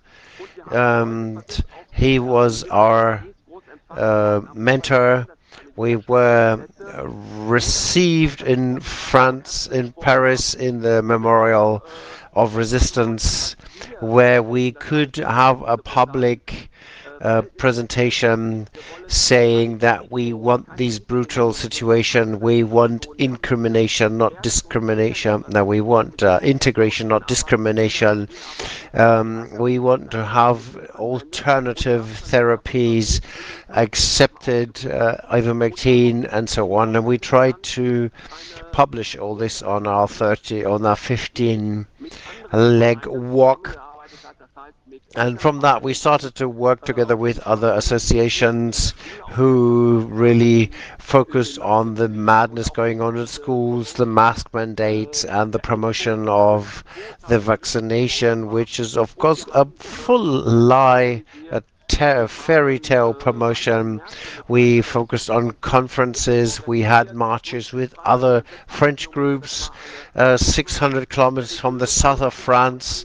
A group moved, and we joined with a group in Luxembourg, with a professor, Professor Long. He organized a march across 5 countries: France, Belgium, Luxembourg, Holland, and Germany. in order to point out and call out for the brutal methods of suspending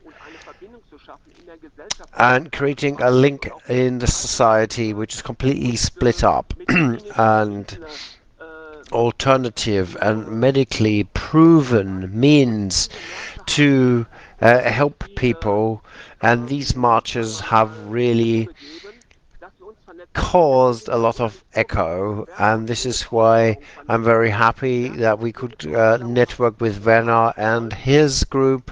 They helped us very much in building up pressure on the government that this scandal. France was the last country to keep up the vaccination mandate, that everywhere where we were in the European Parliament with video conferences where videos were brought and published, and the people who have been suspended by now are hired again in France. From 15th of May, a decree has been enacted that they can work again.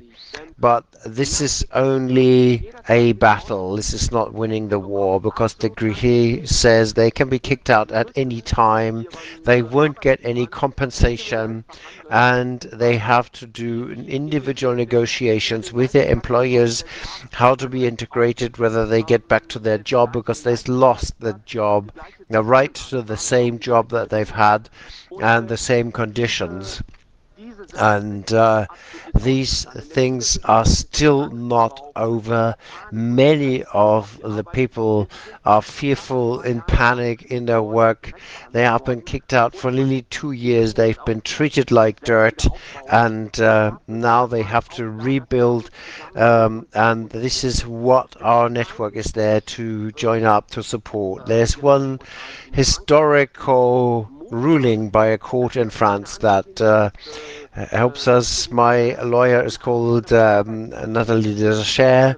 She got a cleaning lady who was suspended for 2 years, that she had to be rehired immediately, that she gets 30,000 euros compensation, and that her lawyer's expenses, her lawyer's fees are paid, and that gives us hope that the employment and the labor courts are now turning to what we have been saying over the past 2 years: the Codex, the Nuremberg Codex, the French Constitution, and the health laws have to be obeyed. And that is a good thing that we have achieved, that with this court ruling we get forward. That sounds good. I'm hearing of this for the first time, and that is quite hopeful. So can we assume that this is just one single ruling, and there's many other rulings in that same area, or is that only the start of the discussion? The problem is that the administration courts are not going along. We have the firefighters, the nurses, and so on have been kicked out, and this was all done by the administration courts. The administration courts are staffed by the government in France. And so they're fully dependent, and the labor courts are less dependent. So this court, which on 4th of May ruled this verdict, is a shot in the right direction, because the people are being hired again, but they have to go to court for their compensations by themselves. They have to do that with a lawsuit. It won't be possible otherwise. There is a light of hope in the horizon in France, because on the 4th of May 2023 there was a law taken to the Parliament that the vaccination mandate is kept up. So that's 15th of August 2021 that this is kicked out. But the pressure by Macron is so high that this rule was passed in the first hearing. It's blocked in the Senate now. Nobody knows whether it's going to be negotiated because it has to come back to the Parliament. And then this brutal, illegal vaccine mandate can be dropped only then when that law is passed. But that is still pending. It's pending on the decision of the Senate. It is depending on how it will return to the Parliament. And this is why it's important that we keep the pressure up and we keep education up. Nothing is for sure yet. Staff can be suspended anytime again because this decree can be cancelled at any time. And this is why we are very happy to be able to talk to you today, to make this public, because we've got lots of solidarity from Germany.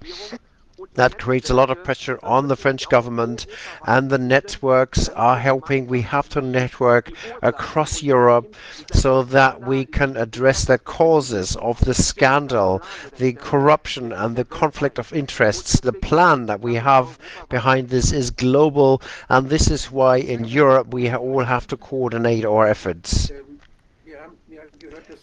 Wolfgang, yes, we have heard that if it is the case in France that it has severe consequences, is there don't they have a Gallian village in France?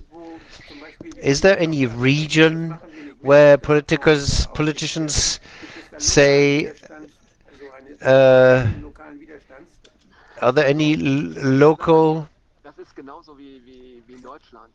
nests of resistance? Well, there's Gallic villages everywhere. We have got this around Epinal.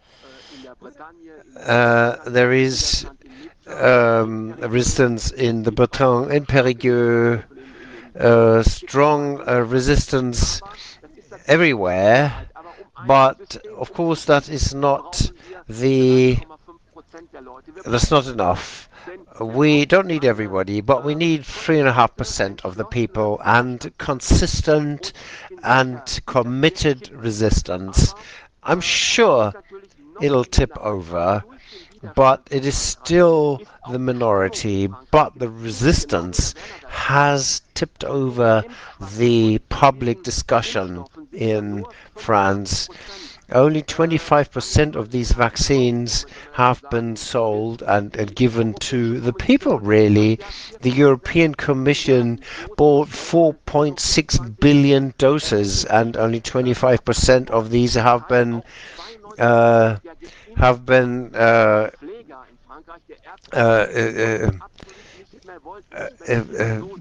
injected, and nobody wants the full doses.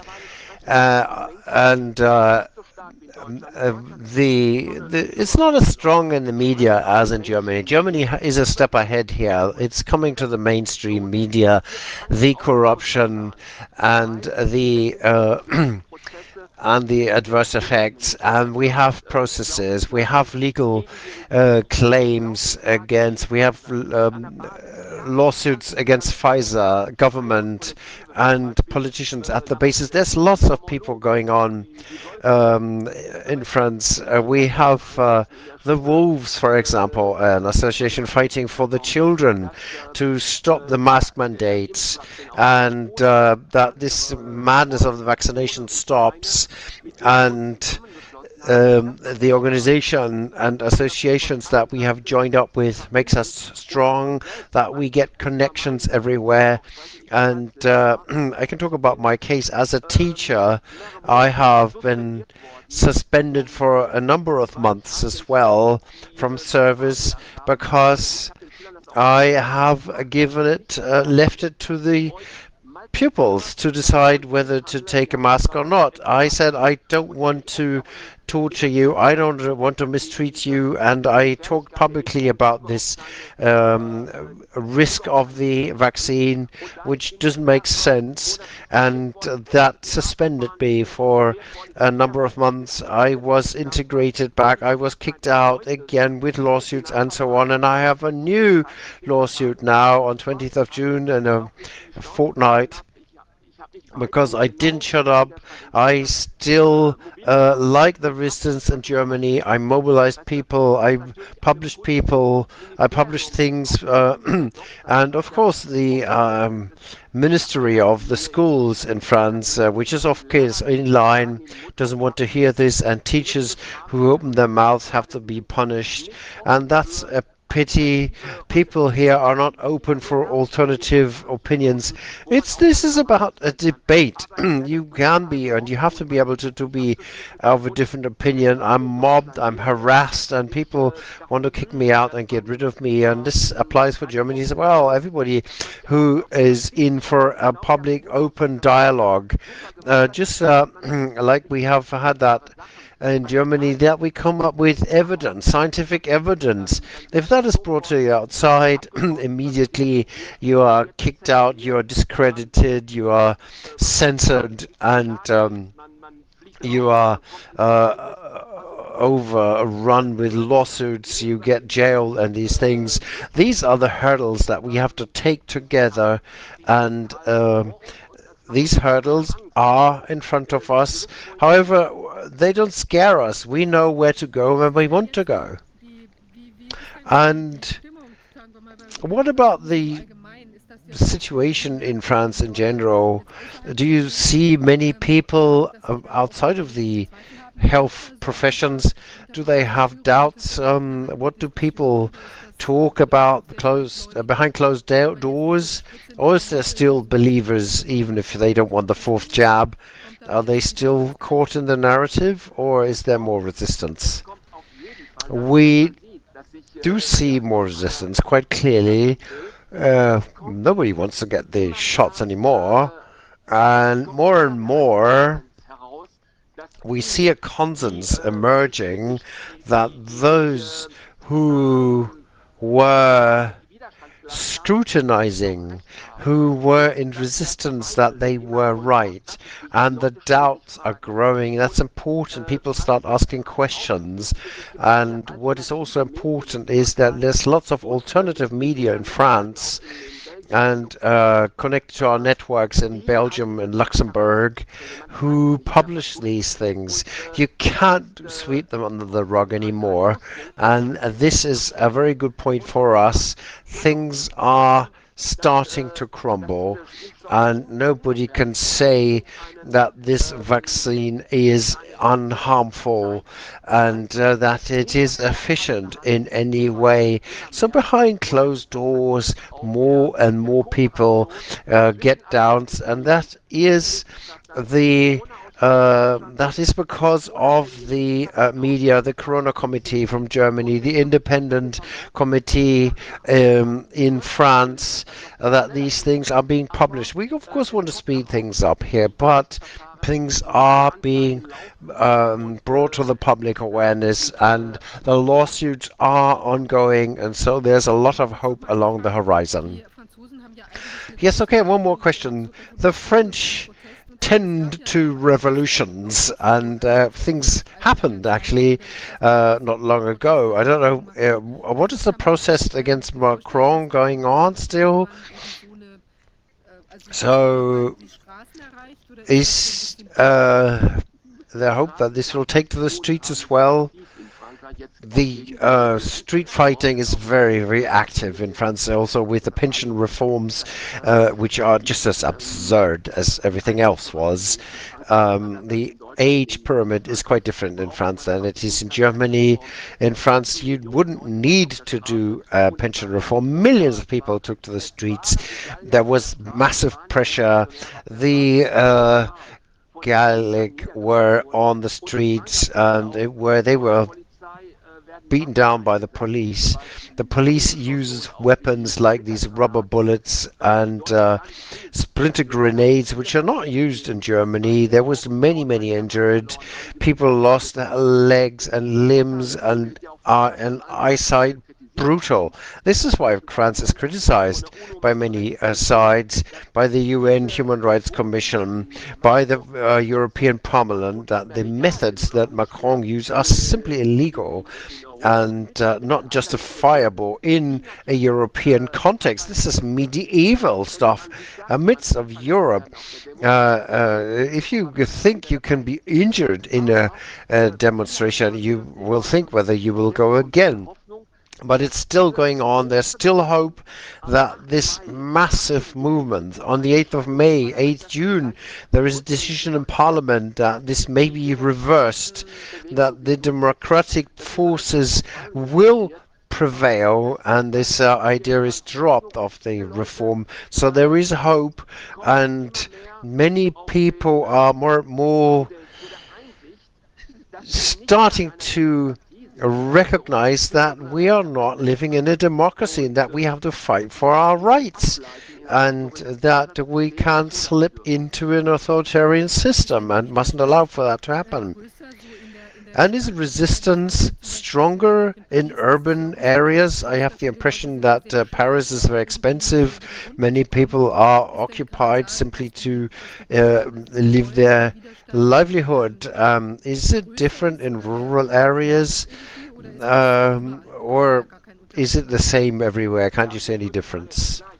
Well, of course, the resistance is higher in Paris because that's where the many people are. But over the past months, there was big rallies in rural areas and small cities as well. So Macron, with his brutal totalitarian politics, has built up a hard front against himself, with many people joining. In the past, it was the unions who fought against each other. Now they are all unified against these reforms of Macron, and he has created unity amongst everybody in the resistance and the population, and we didn't want to do that. That was accidental, and it is strong still. However, I can't foresee how this is going to turn out, but with our association, we have a Dr. Gauthier, who is a very loud whistleblower. We're going to do actions and take actions for that education to go on. We are seeing vaccination mandate coming, or pressure for it, that the schools are changed to get uterus vaccination centers against uterus cancer. So the ministry is completely out of its role. So the schools have been are changed. The schools are made to vaccination centers, and we have to fight this. We went to Geneva a couple of days ago against this new pandemic treaty of the UN, which will open the doors for totalitarianism. So if they invent a new disease, they can oblige us with measures, and nobody can do anything against it. So there's lots of activity going on to fight this, and circumstances that we have to fight against. But I do have hope. You've just mentioned Gauthier. Who's he? He is one of the he was one of the first to, in 2021, as a doctor, to massively go into resistance against the vaccination, informing and educating people. He spoke at big rallies, political rallies, and we have built up our association around it. He was invited to Paris many times. He was in many media, and all media really, and he was one of the first to point these things out. There's many doctors in Dresden. Another one was Dr. Hopps, who may be able to talk to you in a minute. He was suspended because he warned against the vaccination and the vaccination damage, and he talked in front of the Luxembourg Parliament. He called out for that Europe March with many people who joined in Luxembourg. He organized resistant marches, and these whistleblowers, there's quite a number of them. Everybody's important. We encompassed and work across borders now. That's great. I haven't heard of this. I didn't know that there's such a strong activity ongoing in France. We have been seeing this every now and every again, and still it was the impression that France is quite adjusted and people are not so resistant. I was wondering if that was true, because this strong movement that the French take the streets for, easily take to the streets, that's kind of anchored in the culture of the country. So I'm pleased to hear that all of these things are going on. And it's not just this street fighting in Paris due to the pension reforms, but the awareness to the mischievous measures. Is that stronger in Paris than in the rural areas as well?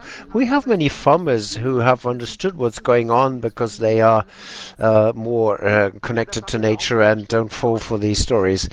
Yes, we have heard this as well, that people in France who go to their common sense, as we call it, and think what makes sense and what doesn't. There may be things that are simple. People think it's not tested. What good is it for me? And I don't need 100,000 things that I have to hear about it. If there is a danger, it's like with children. If children see a danger, you try to protect them, or you come up with a moratorium for precautions. And some people take these precautions for themselves independently. And in Paris, we had the situation that politicians joined the resistance, where there was Philippot has been on a rally every Saturday for 2 years with millions of people joining. But what we have to say as well is, why is this resistance in France been broken again and again? We have a media monopoly in France. There are nearly all media are in the hands of 8-9 billionaires who and corporations. That means the public opinion is shaped and alternative opinions are strongly suppressed. This is why our support from the alternative media is so important. And by that, we have reached some journalists who come up with an official and right analysis, and again it is attempted to discredit us. Like in Germany, we are insulted at the worst. People have been dragged in front of the courts, and people have gone to jail as well. And these media try to discredit these movements, but they can't stop it anymore. And by now, because the wind has changed, these topics are blown into the mainstream media, just like in Germany. But Germany is ahead of us, and that's great, that's good, and that is your merit as well, that we get to the people and that we trigger them thinking for themselves, and that they don't just note that they have been betrayed and indoctrinated, but that they start thinking about the system that they live in, where corruption and now the sound is gone again, unfortunately. Your line is chopped. Are you still with us? Yes? Yes, I am. At least partially. Can you hear me? We've lost you? Well, something happened. There was a French intervenient here, maybe. So what I just said is that it is very important that all this education work that the Corona Ausschuss did, that many groups did, it's important to get the people to think for themselves, and more people are getting doubts whether everything was okay. And I don't think many of them are going to be betrayed again when new measures are rolled out and they come up with a story like this again. And the politics are rolled out against any common sense again. Yes, I have one more question. Yes. Now, with regard to the climate change caused by humans and other topics, do you find that there is a split inside the resistance movement about new topics, or are there people within the movement who will not follow and split when it comes to other topics? What are you seeing in France? Well, this trend is obviously there, that that they're trying to, sometimes apart, to drive them into resistance groups. And for me, it's normal that you have different opinions. And I think the analyses of the World Climate Council, and I've invited the deputy of the Climate Council to my lessons and to show how climate has changed throughout the ages. But what is important is whether, to what extent this is successful. This is not the point for us. For us, it's important to change, and we try to do that through our society and through our protests. We need to find alternative ways of life, and we need to step out of the economic pressure. We need to have less competition, more local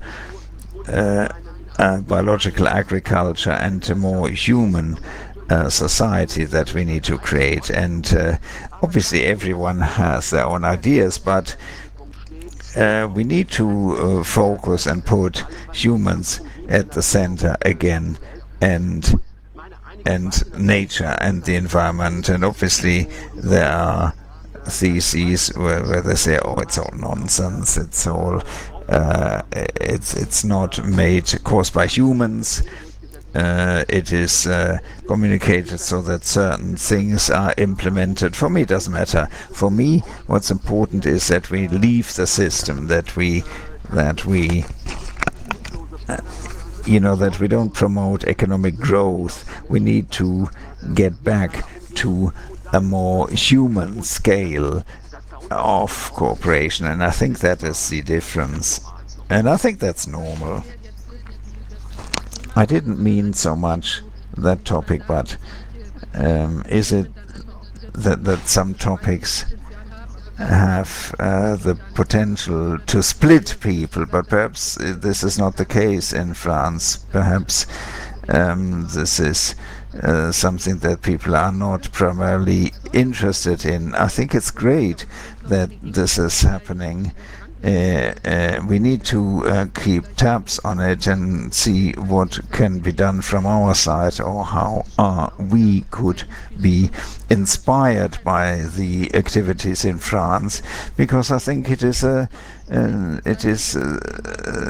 something that can guide us.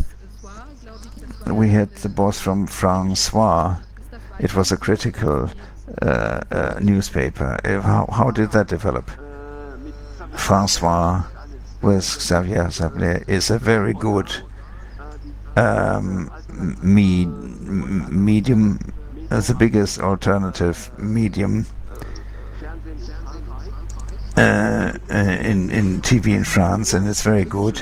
Many critical people are given a voice, scientists, psychologists, legal experts like Alejandro Gilvan, or as I said before, Perron, Alexander Orion-Port, or doctors from Europe who are critical. That's very good. And in Belgium there is as good media as all Nexus or Kairos or I can't remember all of them, but good initiatives have developed and sprung up there, because these journalists are doing their job. You know, they are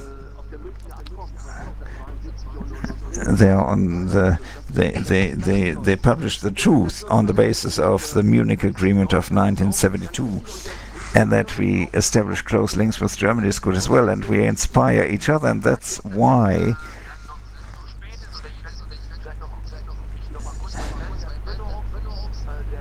Benoit, the doctor,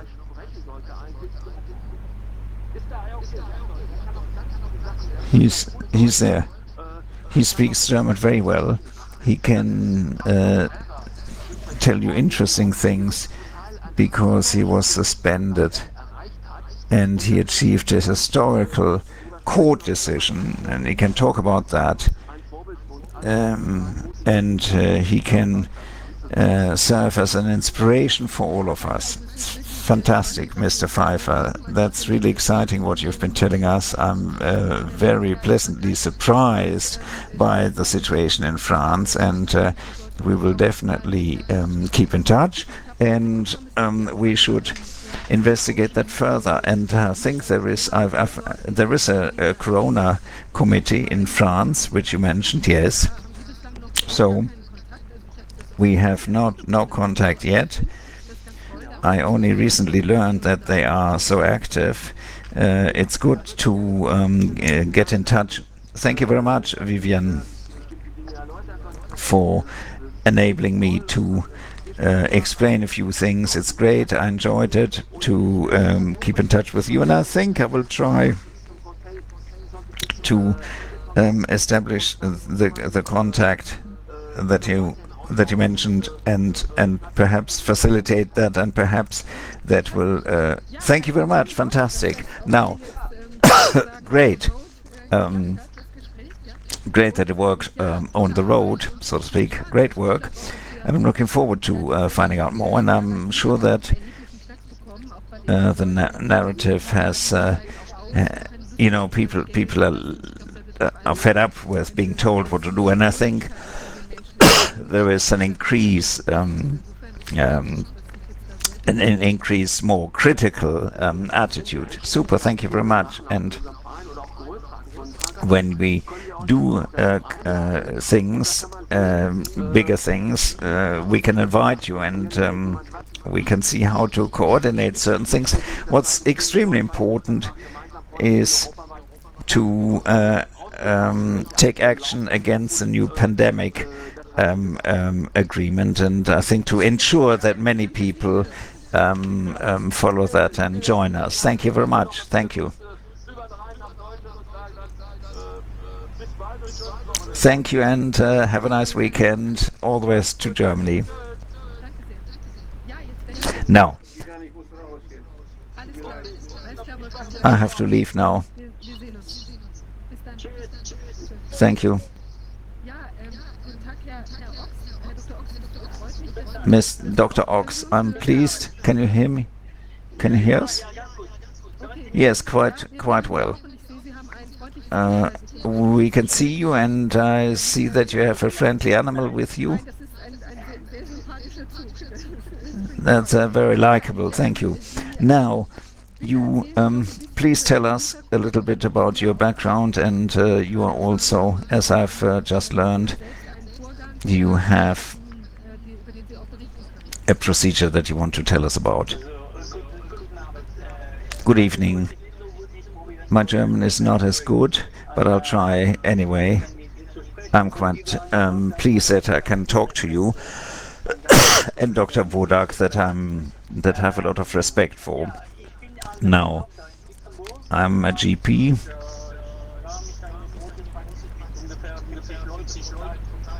And I had a big practice, about 50 patients per day I had.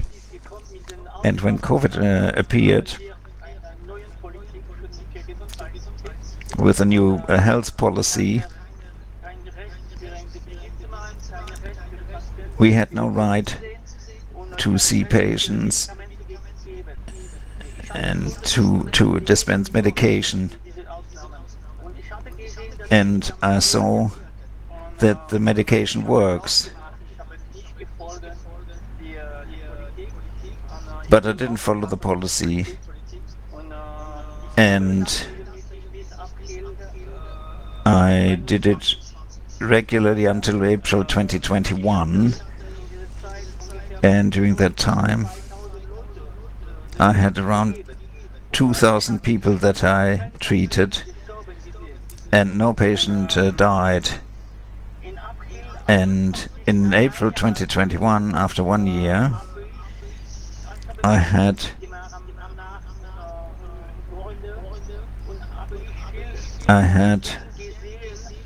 seen many patients,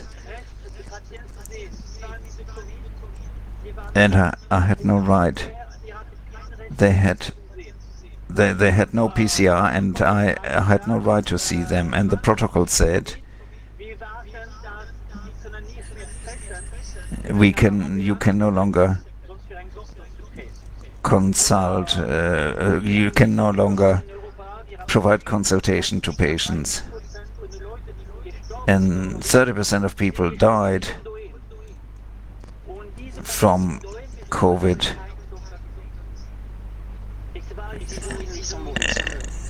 And during that time, I could no longer. I felt exhausted. I had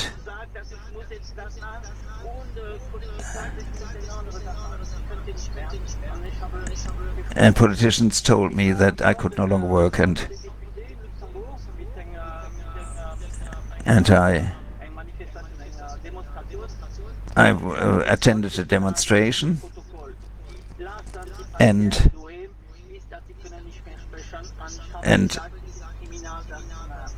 I was told I could not speak, and I said it was criminal to do that, and I went to the committee of doctors,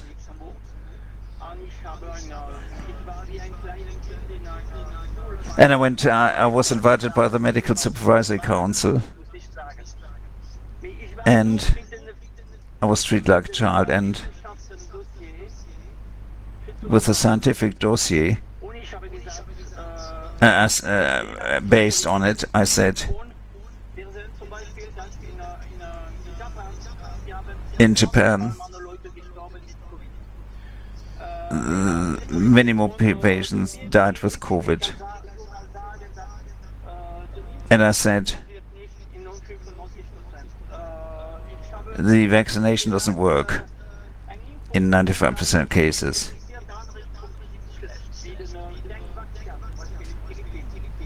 And I gave a lot of answers, and they made a tribunal,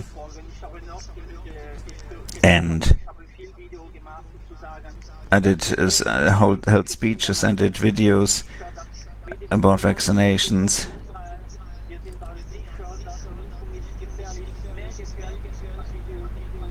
And I was told that the vaccination is not less dangerous than the disease, and I was suspended. I was banned from work for a year between April 22 to April 23. I organized a lot of demonstrations and marches.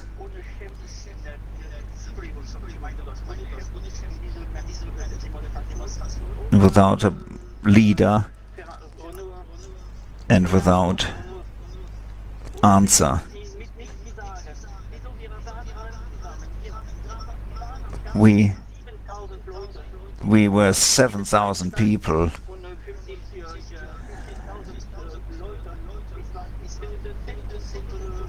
It was, the center of Luxembourg was full, and they had problems talking to me.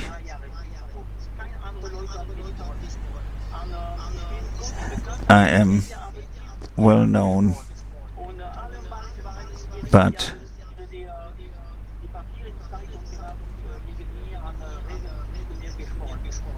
they talked about me, mentioned me in the press, regularly reported about me in the press. I'm well known. And in 2023, this year, I had to attend another tribunal, and it was the same judge and the same medical expert than 2 years ago. And the problem was that I was a criminal.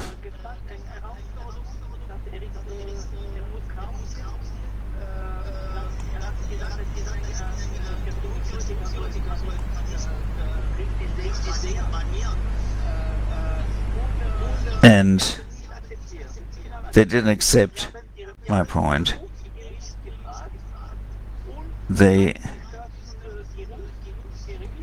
Three judges accepted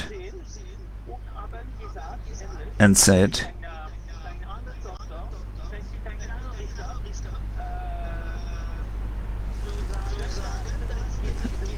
to say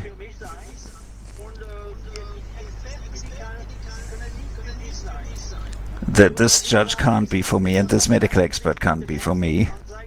And on 31st of March,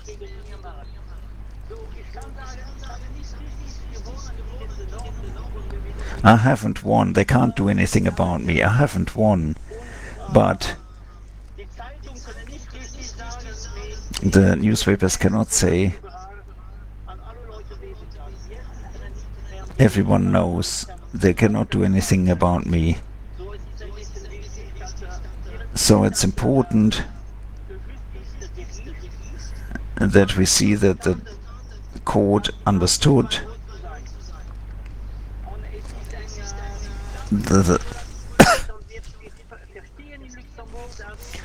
that we understand in Luxembourg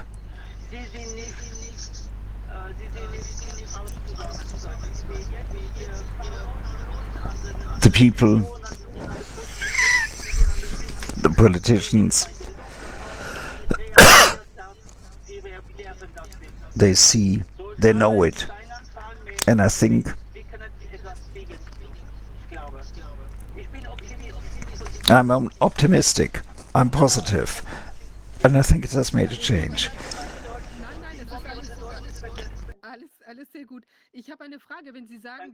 I have a question. You say 7,000 people demonstrated. Were these people from Luxembourg, or were these people from elsewhere?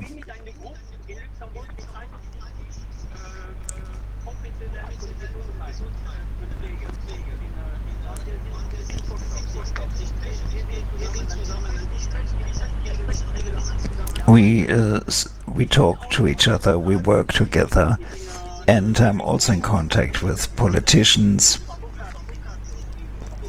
with lawyers, and the Greens, and Dr. Wodak is also known. So I'm not alone. And 7,000 people, it was the biggest march in Luxembourg.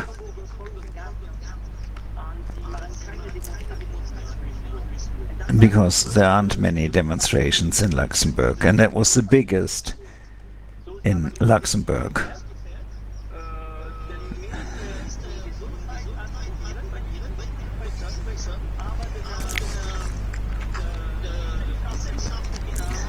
But the scientists and medical professionals didn't want to talk to us and didn't want to do a video with us. And that's interesting. Now, there is royalty in Luxembourg. Are they critical? Or can you not see? Well, some politicians, they don't want to say, they don't want to admit that they talk to me. We asked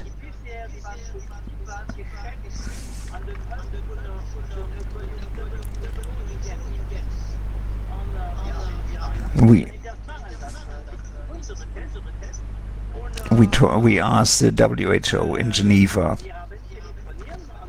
and we made phone calls, and we asked,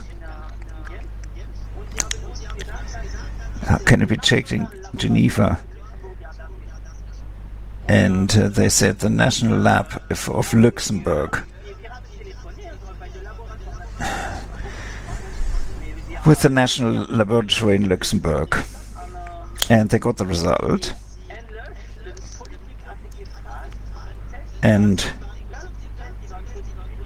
the tests were positive in Luxembourg. And we asked, and the second test,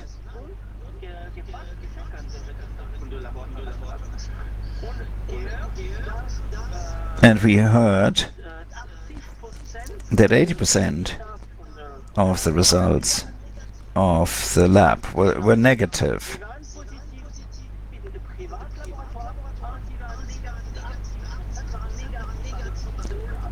%80 were negative when they were checked by the National Laboratory.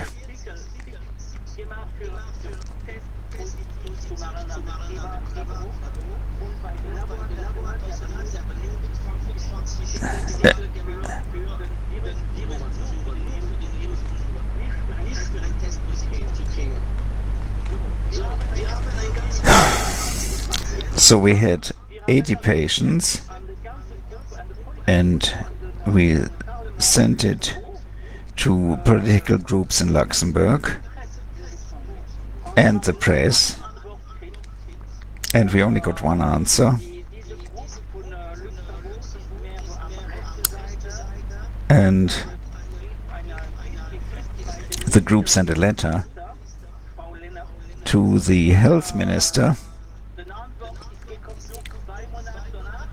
and an answer was received 2 months later.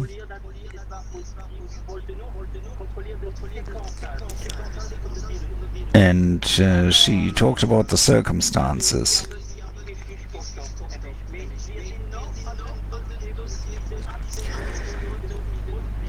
And then we tried to establish it in a court of law. And you said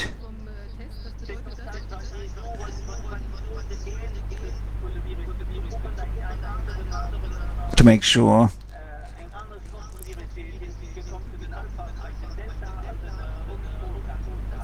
the variants. So they wanted to do the sequencing of the virus. Yes. Okay.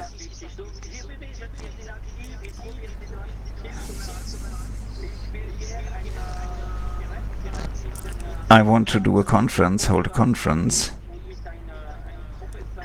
with a professor and the people from the court, because to send it to the doctors in Luxembourg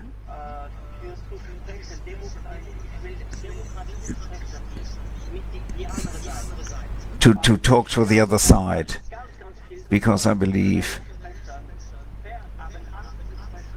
a lot of doctors, a lot of physicians are scared to speak out, and I think it will be good for the future. And I also want to hold a conference with the French and the Germans in Luxembourg. I don't speak German well, but the Luxembourg people, that would be the best place to hold a conference in Europe. So 50,000 people in Luxembourg. That's a structure. No, in the city. Yes, I know, but this is very small. Luxembourg is relatively small.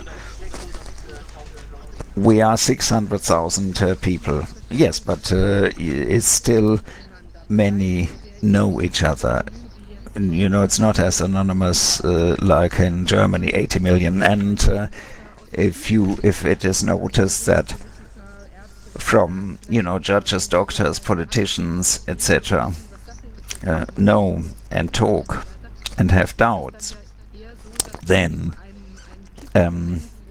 there is a tipping point that could result where 20% of the population, or 10% even, say, look, we no longer want to follow the whole thing. And it can change very quickly once a tipping point has been reached.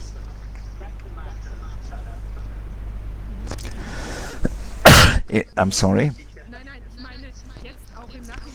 No, now in retrospect, when you say, okay, at the time the people protesting, but when we now notice that a lot of question marks are, and a lot of people are doubtful, and that then a moment arises where many people in Luxembourg come out. If you're talking about 10%, you know, in Germany this would be 8 million people to mobilize all them.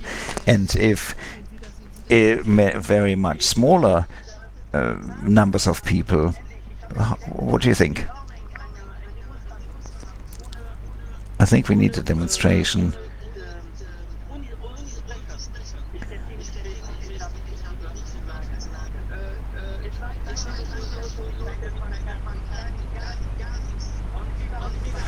I have no words to describe it.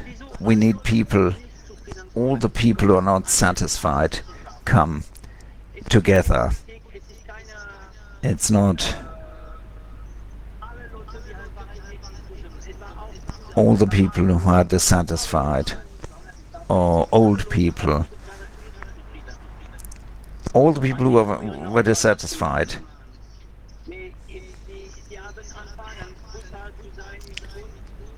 They started to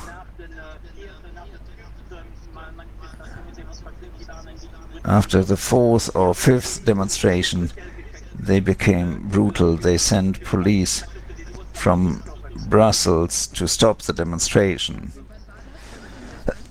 When was that? When did it start?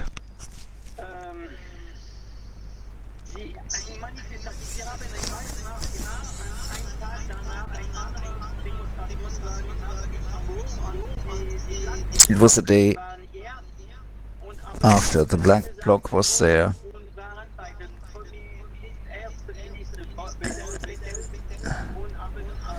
And they threw eggs.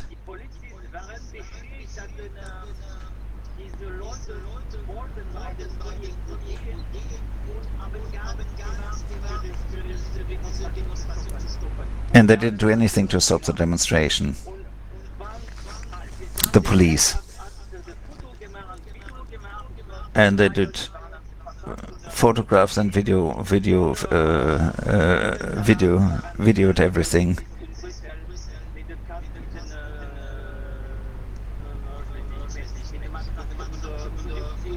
And then came police from Brussels and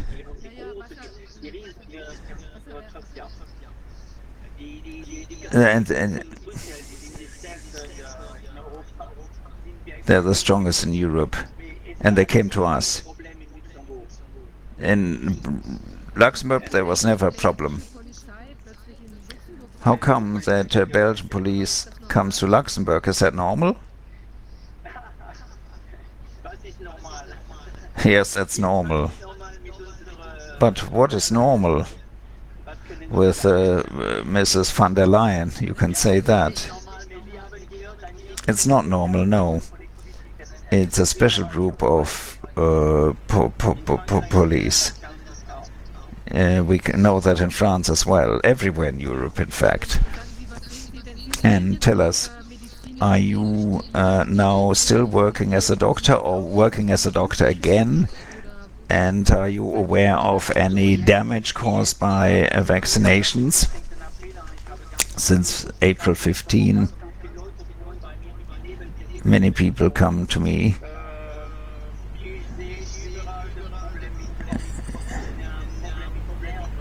and I see problems with the head, with nerves.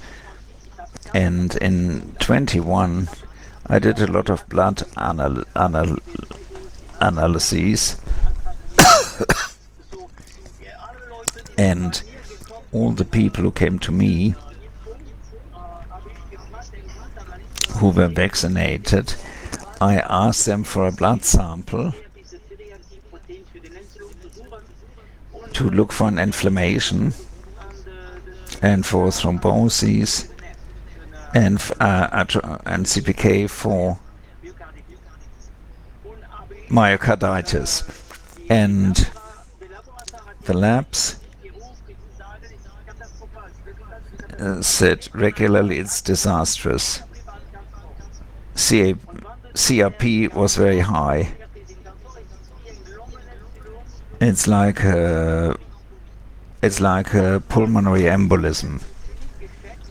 And I sent them to hospital for checks, and they said it's not normal. And 30% of the 500 blood samples I took were not normal. So more than 100 CRP and more than CRP is a marker for inflammation.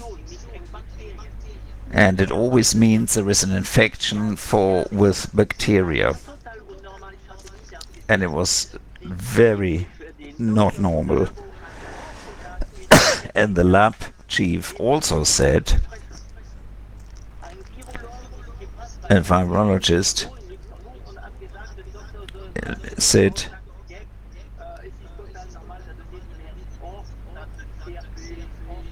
it is normal, CRP is high, but it's normal, and there is nothing.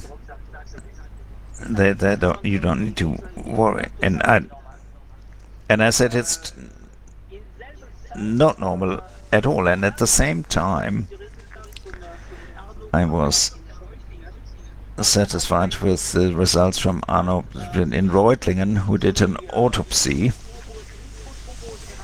and the micro thromboses in the organs were everywhere. You probably know that. The lymphocytes were everywhere, pancreas, liver, and in the everywhere. And everything was inflamed. It was like rheumatism, and the CRP was totally realistic. And the thromboses were everywhere in the body. And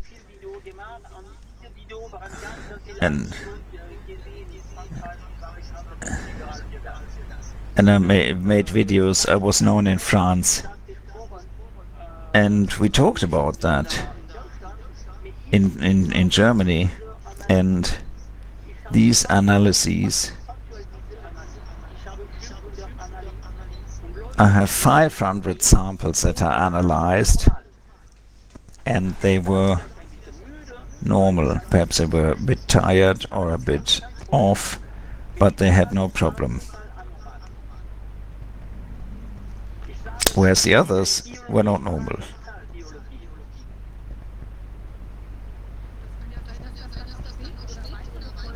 May well be that they're still normal, a bit tired, but that late onset damage occurs later down the line. With diabetes, glucose is very high. They have to urinate frequently, but they can live normally. However, if you have microthrombosis, you are a bit tired, but you can live normally.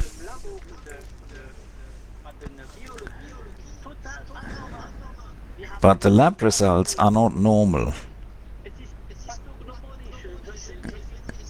It's pathologic and it's specific.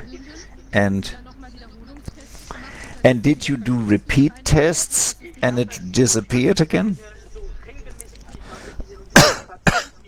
I saw these patients, regularly gave them medication against thrombosis, Pradaxa and some else, and the people are well. The young people, 20, 25 years old, and these patients, they had anti-thrombosis medication, and normally they have no problem.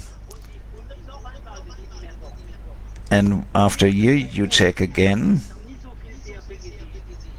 I've never seen that high, the CRPs that are that high. Now that you've seen it repeatedly a year later, did the people have any other encounter any other health problems?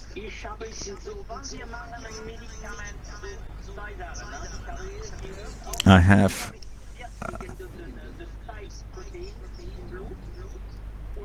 the spike protein in the blood, and we gave medication for thrombosis, perhaps even only aspirin or ivermectin, not regularly, and I didn't see any problems. I had no people with myocardial infarction, and one thing. One patient, she had bad COVID and was not vaccinated, and one patient came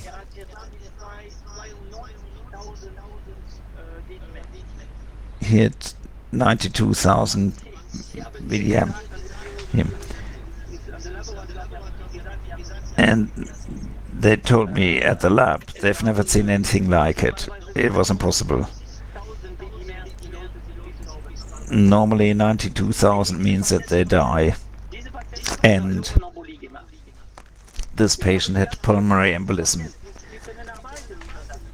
And I'm not a scientist, I'm just a GP. I did my work. I can't do more than that.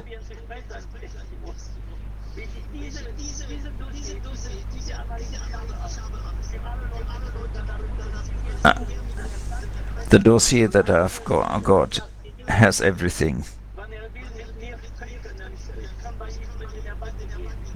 But nobody wants to talk to me. Well, it's very interesting. Thank you. Can I ask you, the people who came with more symptoms, was the blood count even more dramatic, or was there no complication?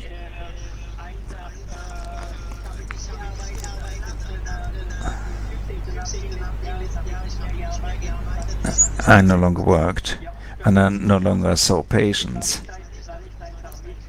It was not easy. Some old people died, and other patients were still good. I encountered no problems. But I saw other patients who had the last vaccination 1 year ago, and the levels are still high, more than 3,000 CRP, but they have no problem. You know, they don't have a huge problem. And let me say again, 3,000 before COVID would have been pulmonary embolism. That's astonishing. It's strange. We cannot derive any link between the change in the blood count and C-reactive protein CRP. You know, of which was high, meant that there was pneumonia or kidney infection, fever. It's a huge problem. And now we just have elevated CRP. And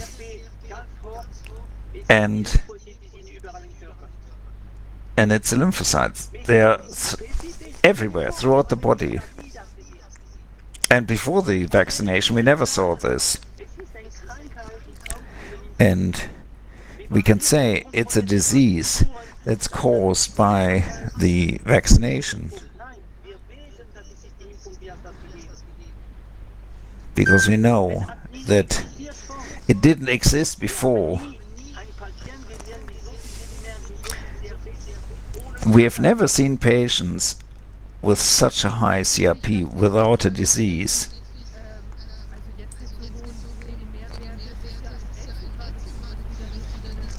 It's strange that they aren't, you know, seriously ill or dead. How?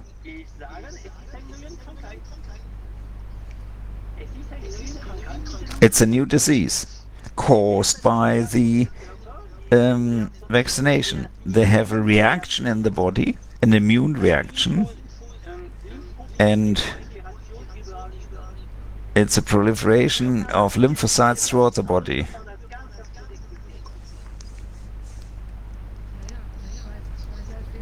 Okay, that's enormous. That's astonishing. Well, so, and how do you see?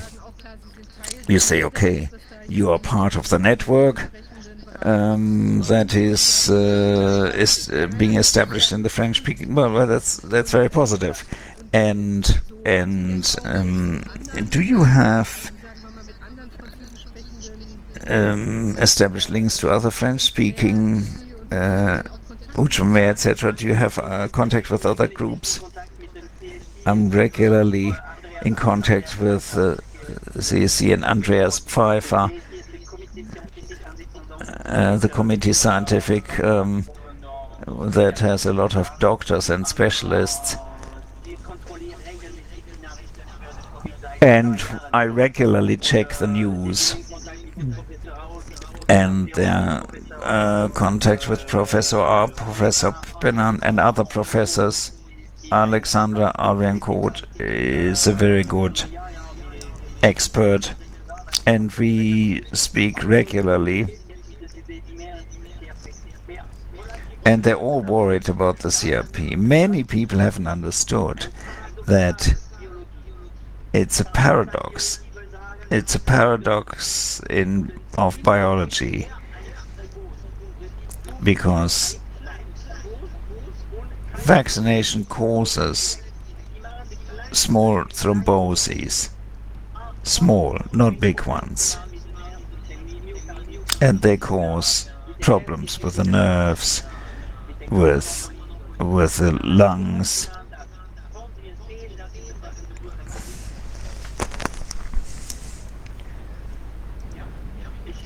Yes, I'm so sorry. My German is not as good as I would like it to be. No, sorry, that's perfect. That's very interesting. And we need to follow up on that.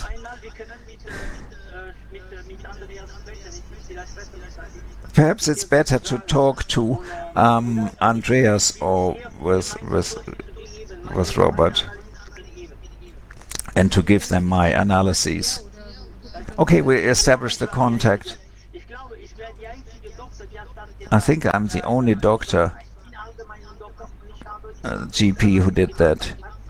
To do blood analyses with patients who had nothing as a control group. They were normal. And I did the analysis just to have a control group. Moment. Well, okay, that's something that we have to put together. It's very relevant. Fantastic, Dr. Ochs. Sorry, I have to drop out now. I don't have much time. I was happy to talk to you. Yes, we as well. Thank you for this view to Luxembourg and everything you did. We'll build up the network, and I'm happy to pass on contacts if you want to have a better look into these details. Very, very much. Thank you very much. It's great. We're great. Yes, thank you. Okay, fascinating.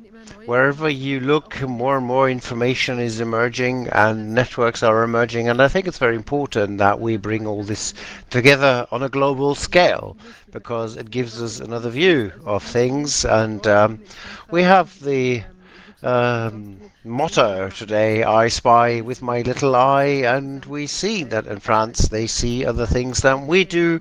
We saw that here as well when we asked what went on in Bergamo. That was one of our first sessions, I think numbers 2 or 3, where we did see the whole story is different from what we were told from the mainstream media.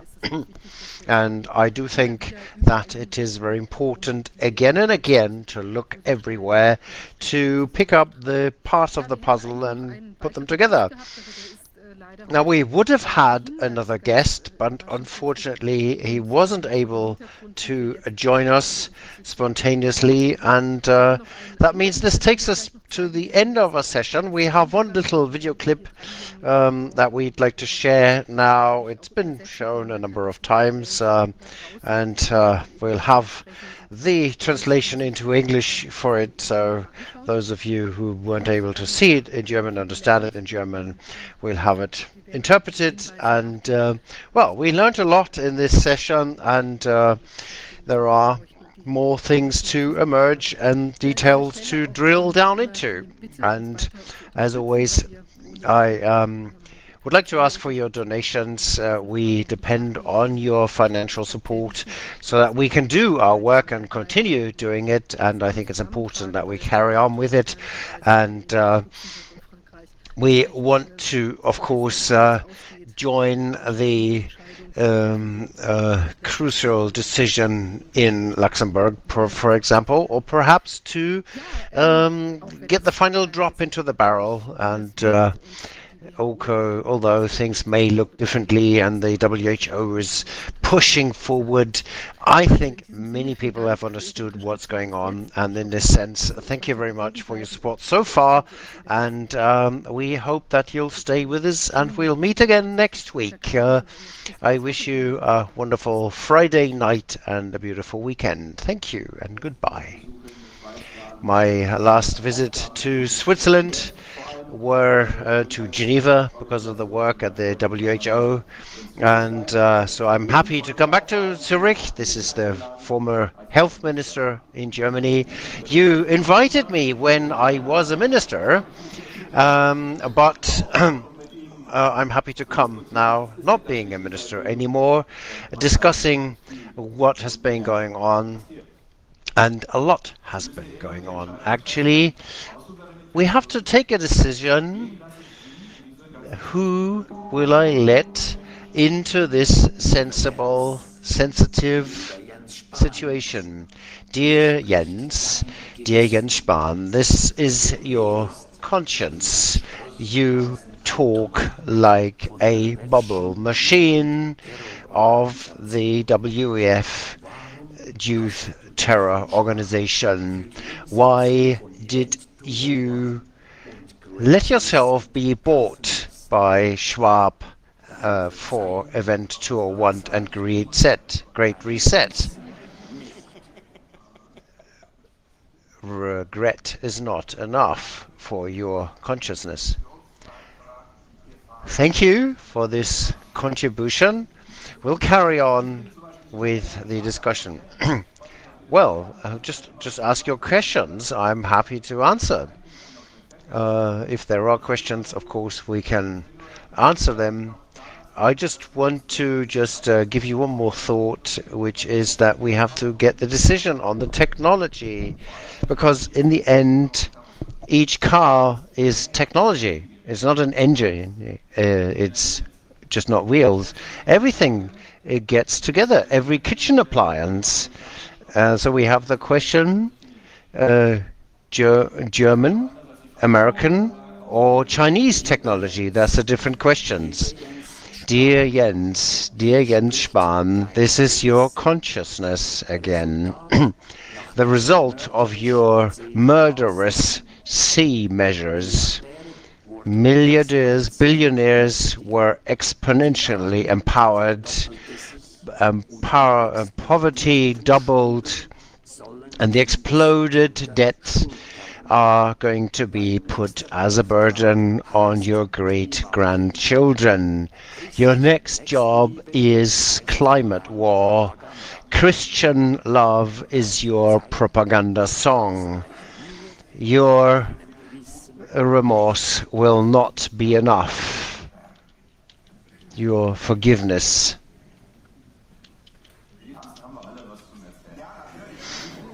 Well, we all have something to read, and you seem to be waiting for the energy to move things forward, are you?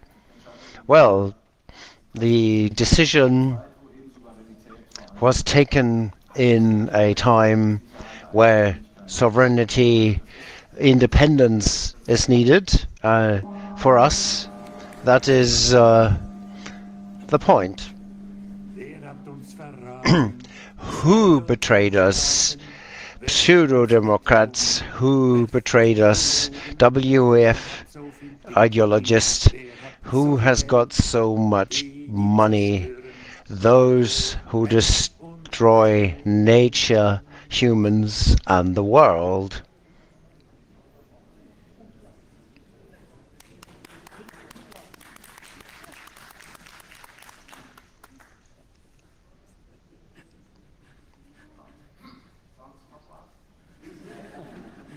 Anything else?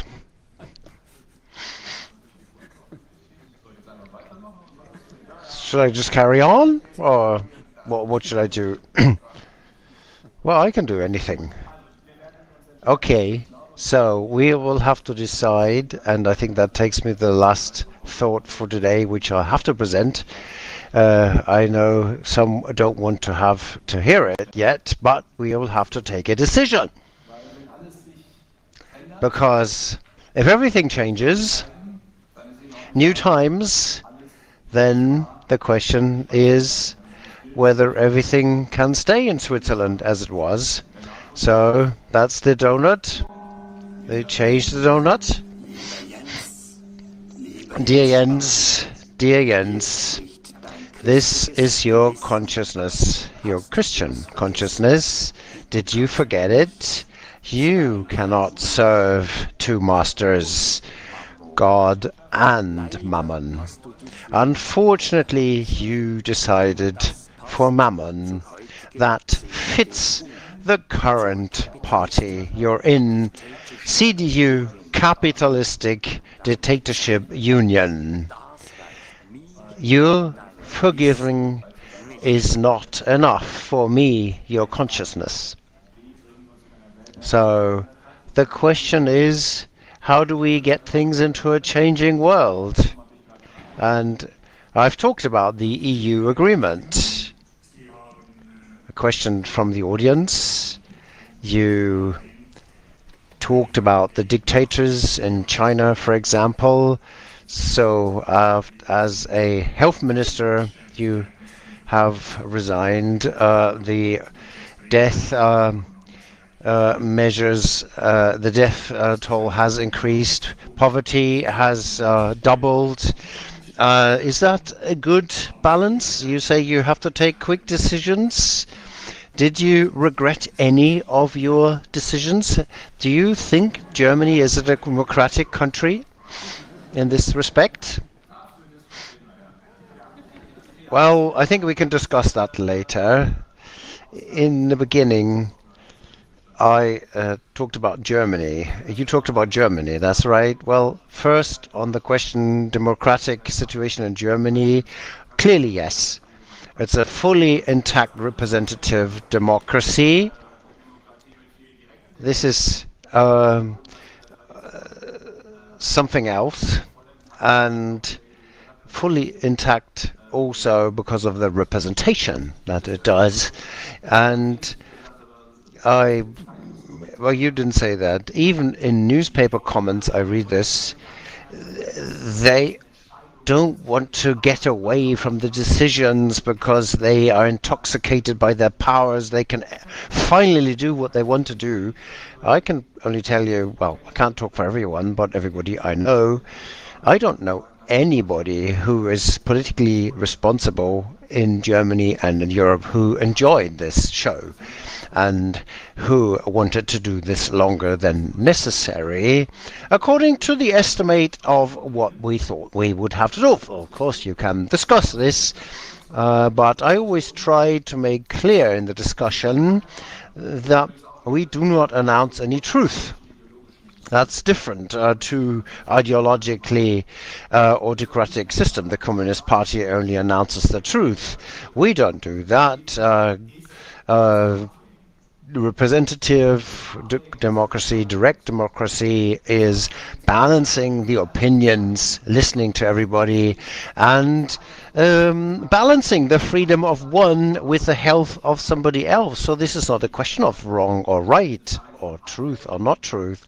It's a question of balancing interests, arguments that are in favor of this to protect everybody else who's there and drop the wave and flatten the curve, which is our responsibility. This is a question of decision. It's not a question of truth.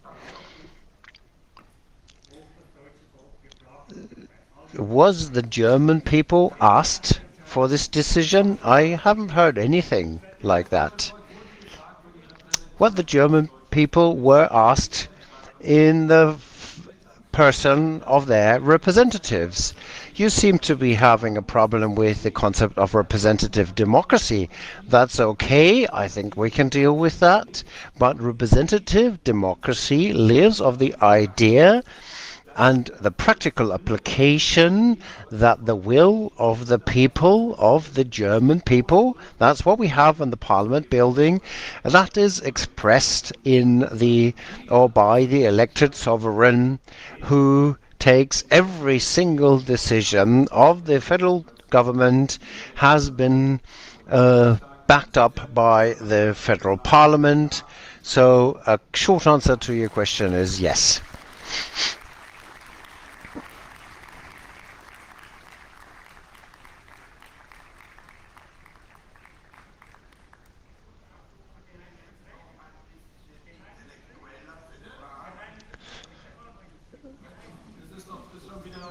So it's secret, isn't it? Well, so I think we should discuss this. I'll stay around, and otherwise he'll go and say he's not allowed to talk here. So just text now. I was allowed to speak. So one time say I was allowed to speak here. So that is a progression, isn't it?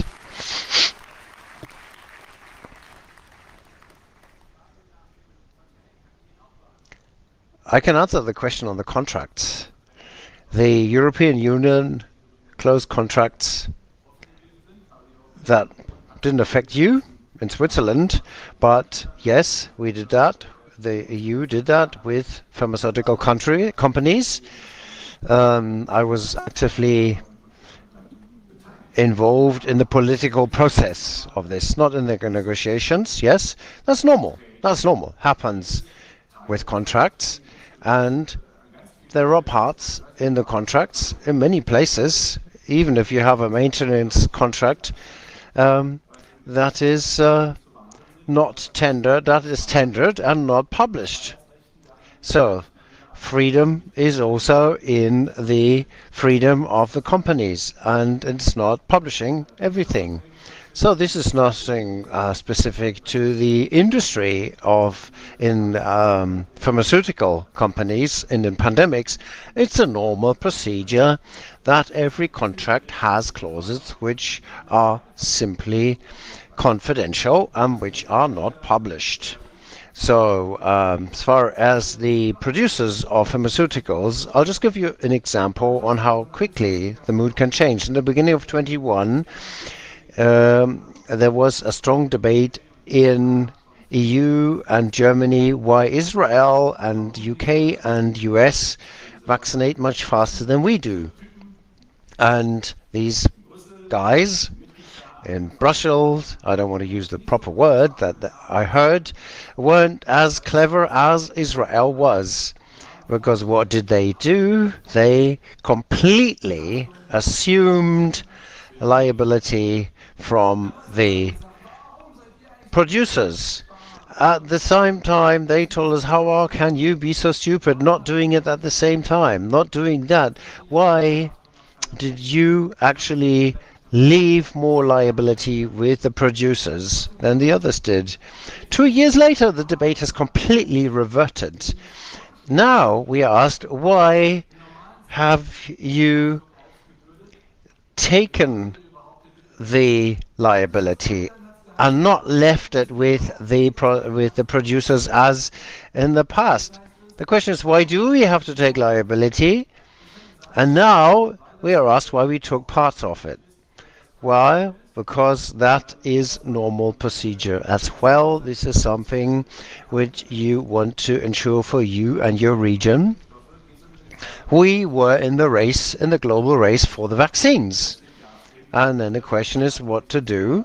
And this is why I think we had a fair share of liability between those who bought it and those who produced it. The question for those who are vaccinated is not the topic. Who is liable? It is important that they have access to respective compensation, and this has been covered by German legislation passed in 2022. Okay, we'll move to the present now. We have a gift, and I have to say something here. This is the gift. It is a book, a nice book, and we all know that you like hiking very much, and we have got a hiking guide for you. 19 walks in Zurich. So that's nearly every street, and that is something that we can give you here to enjoy the city. And I'll tell you why we gave you this book. There's lots of things in this way. Just in case the electricity is down, you will be able to find your way, and then maybe next time or the chancellor after that may come here to join us.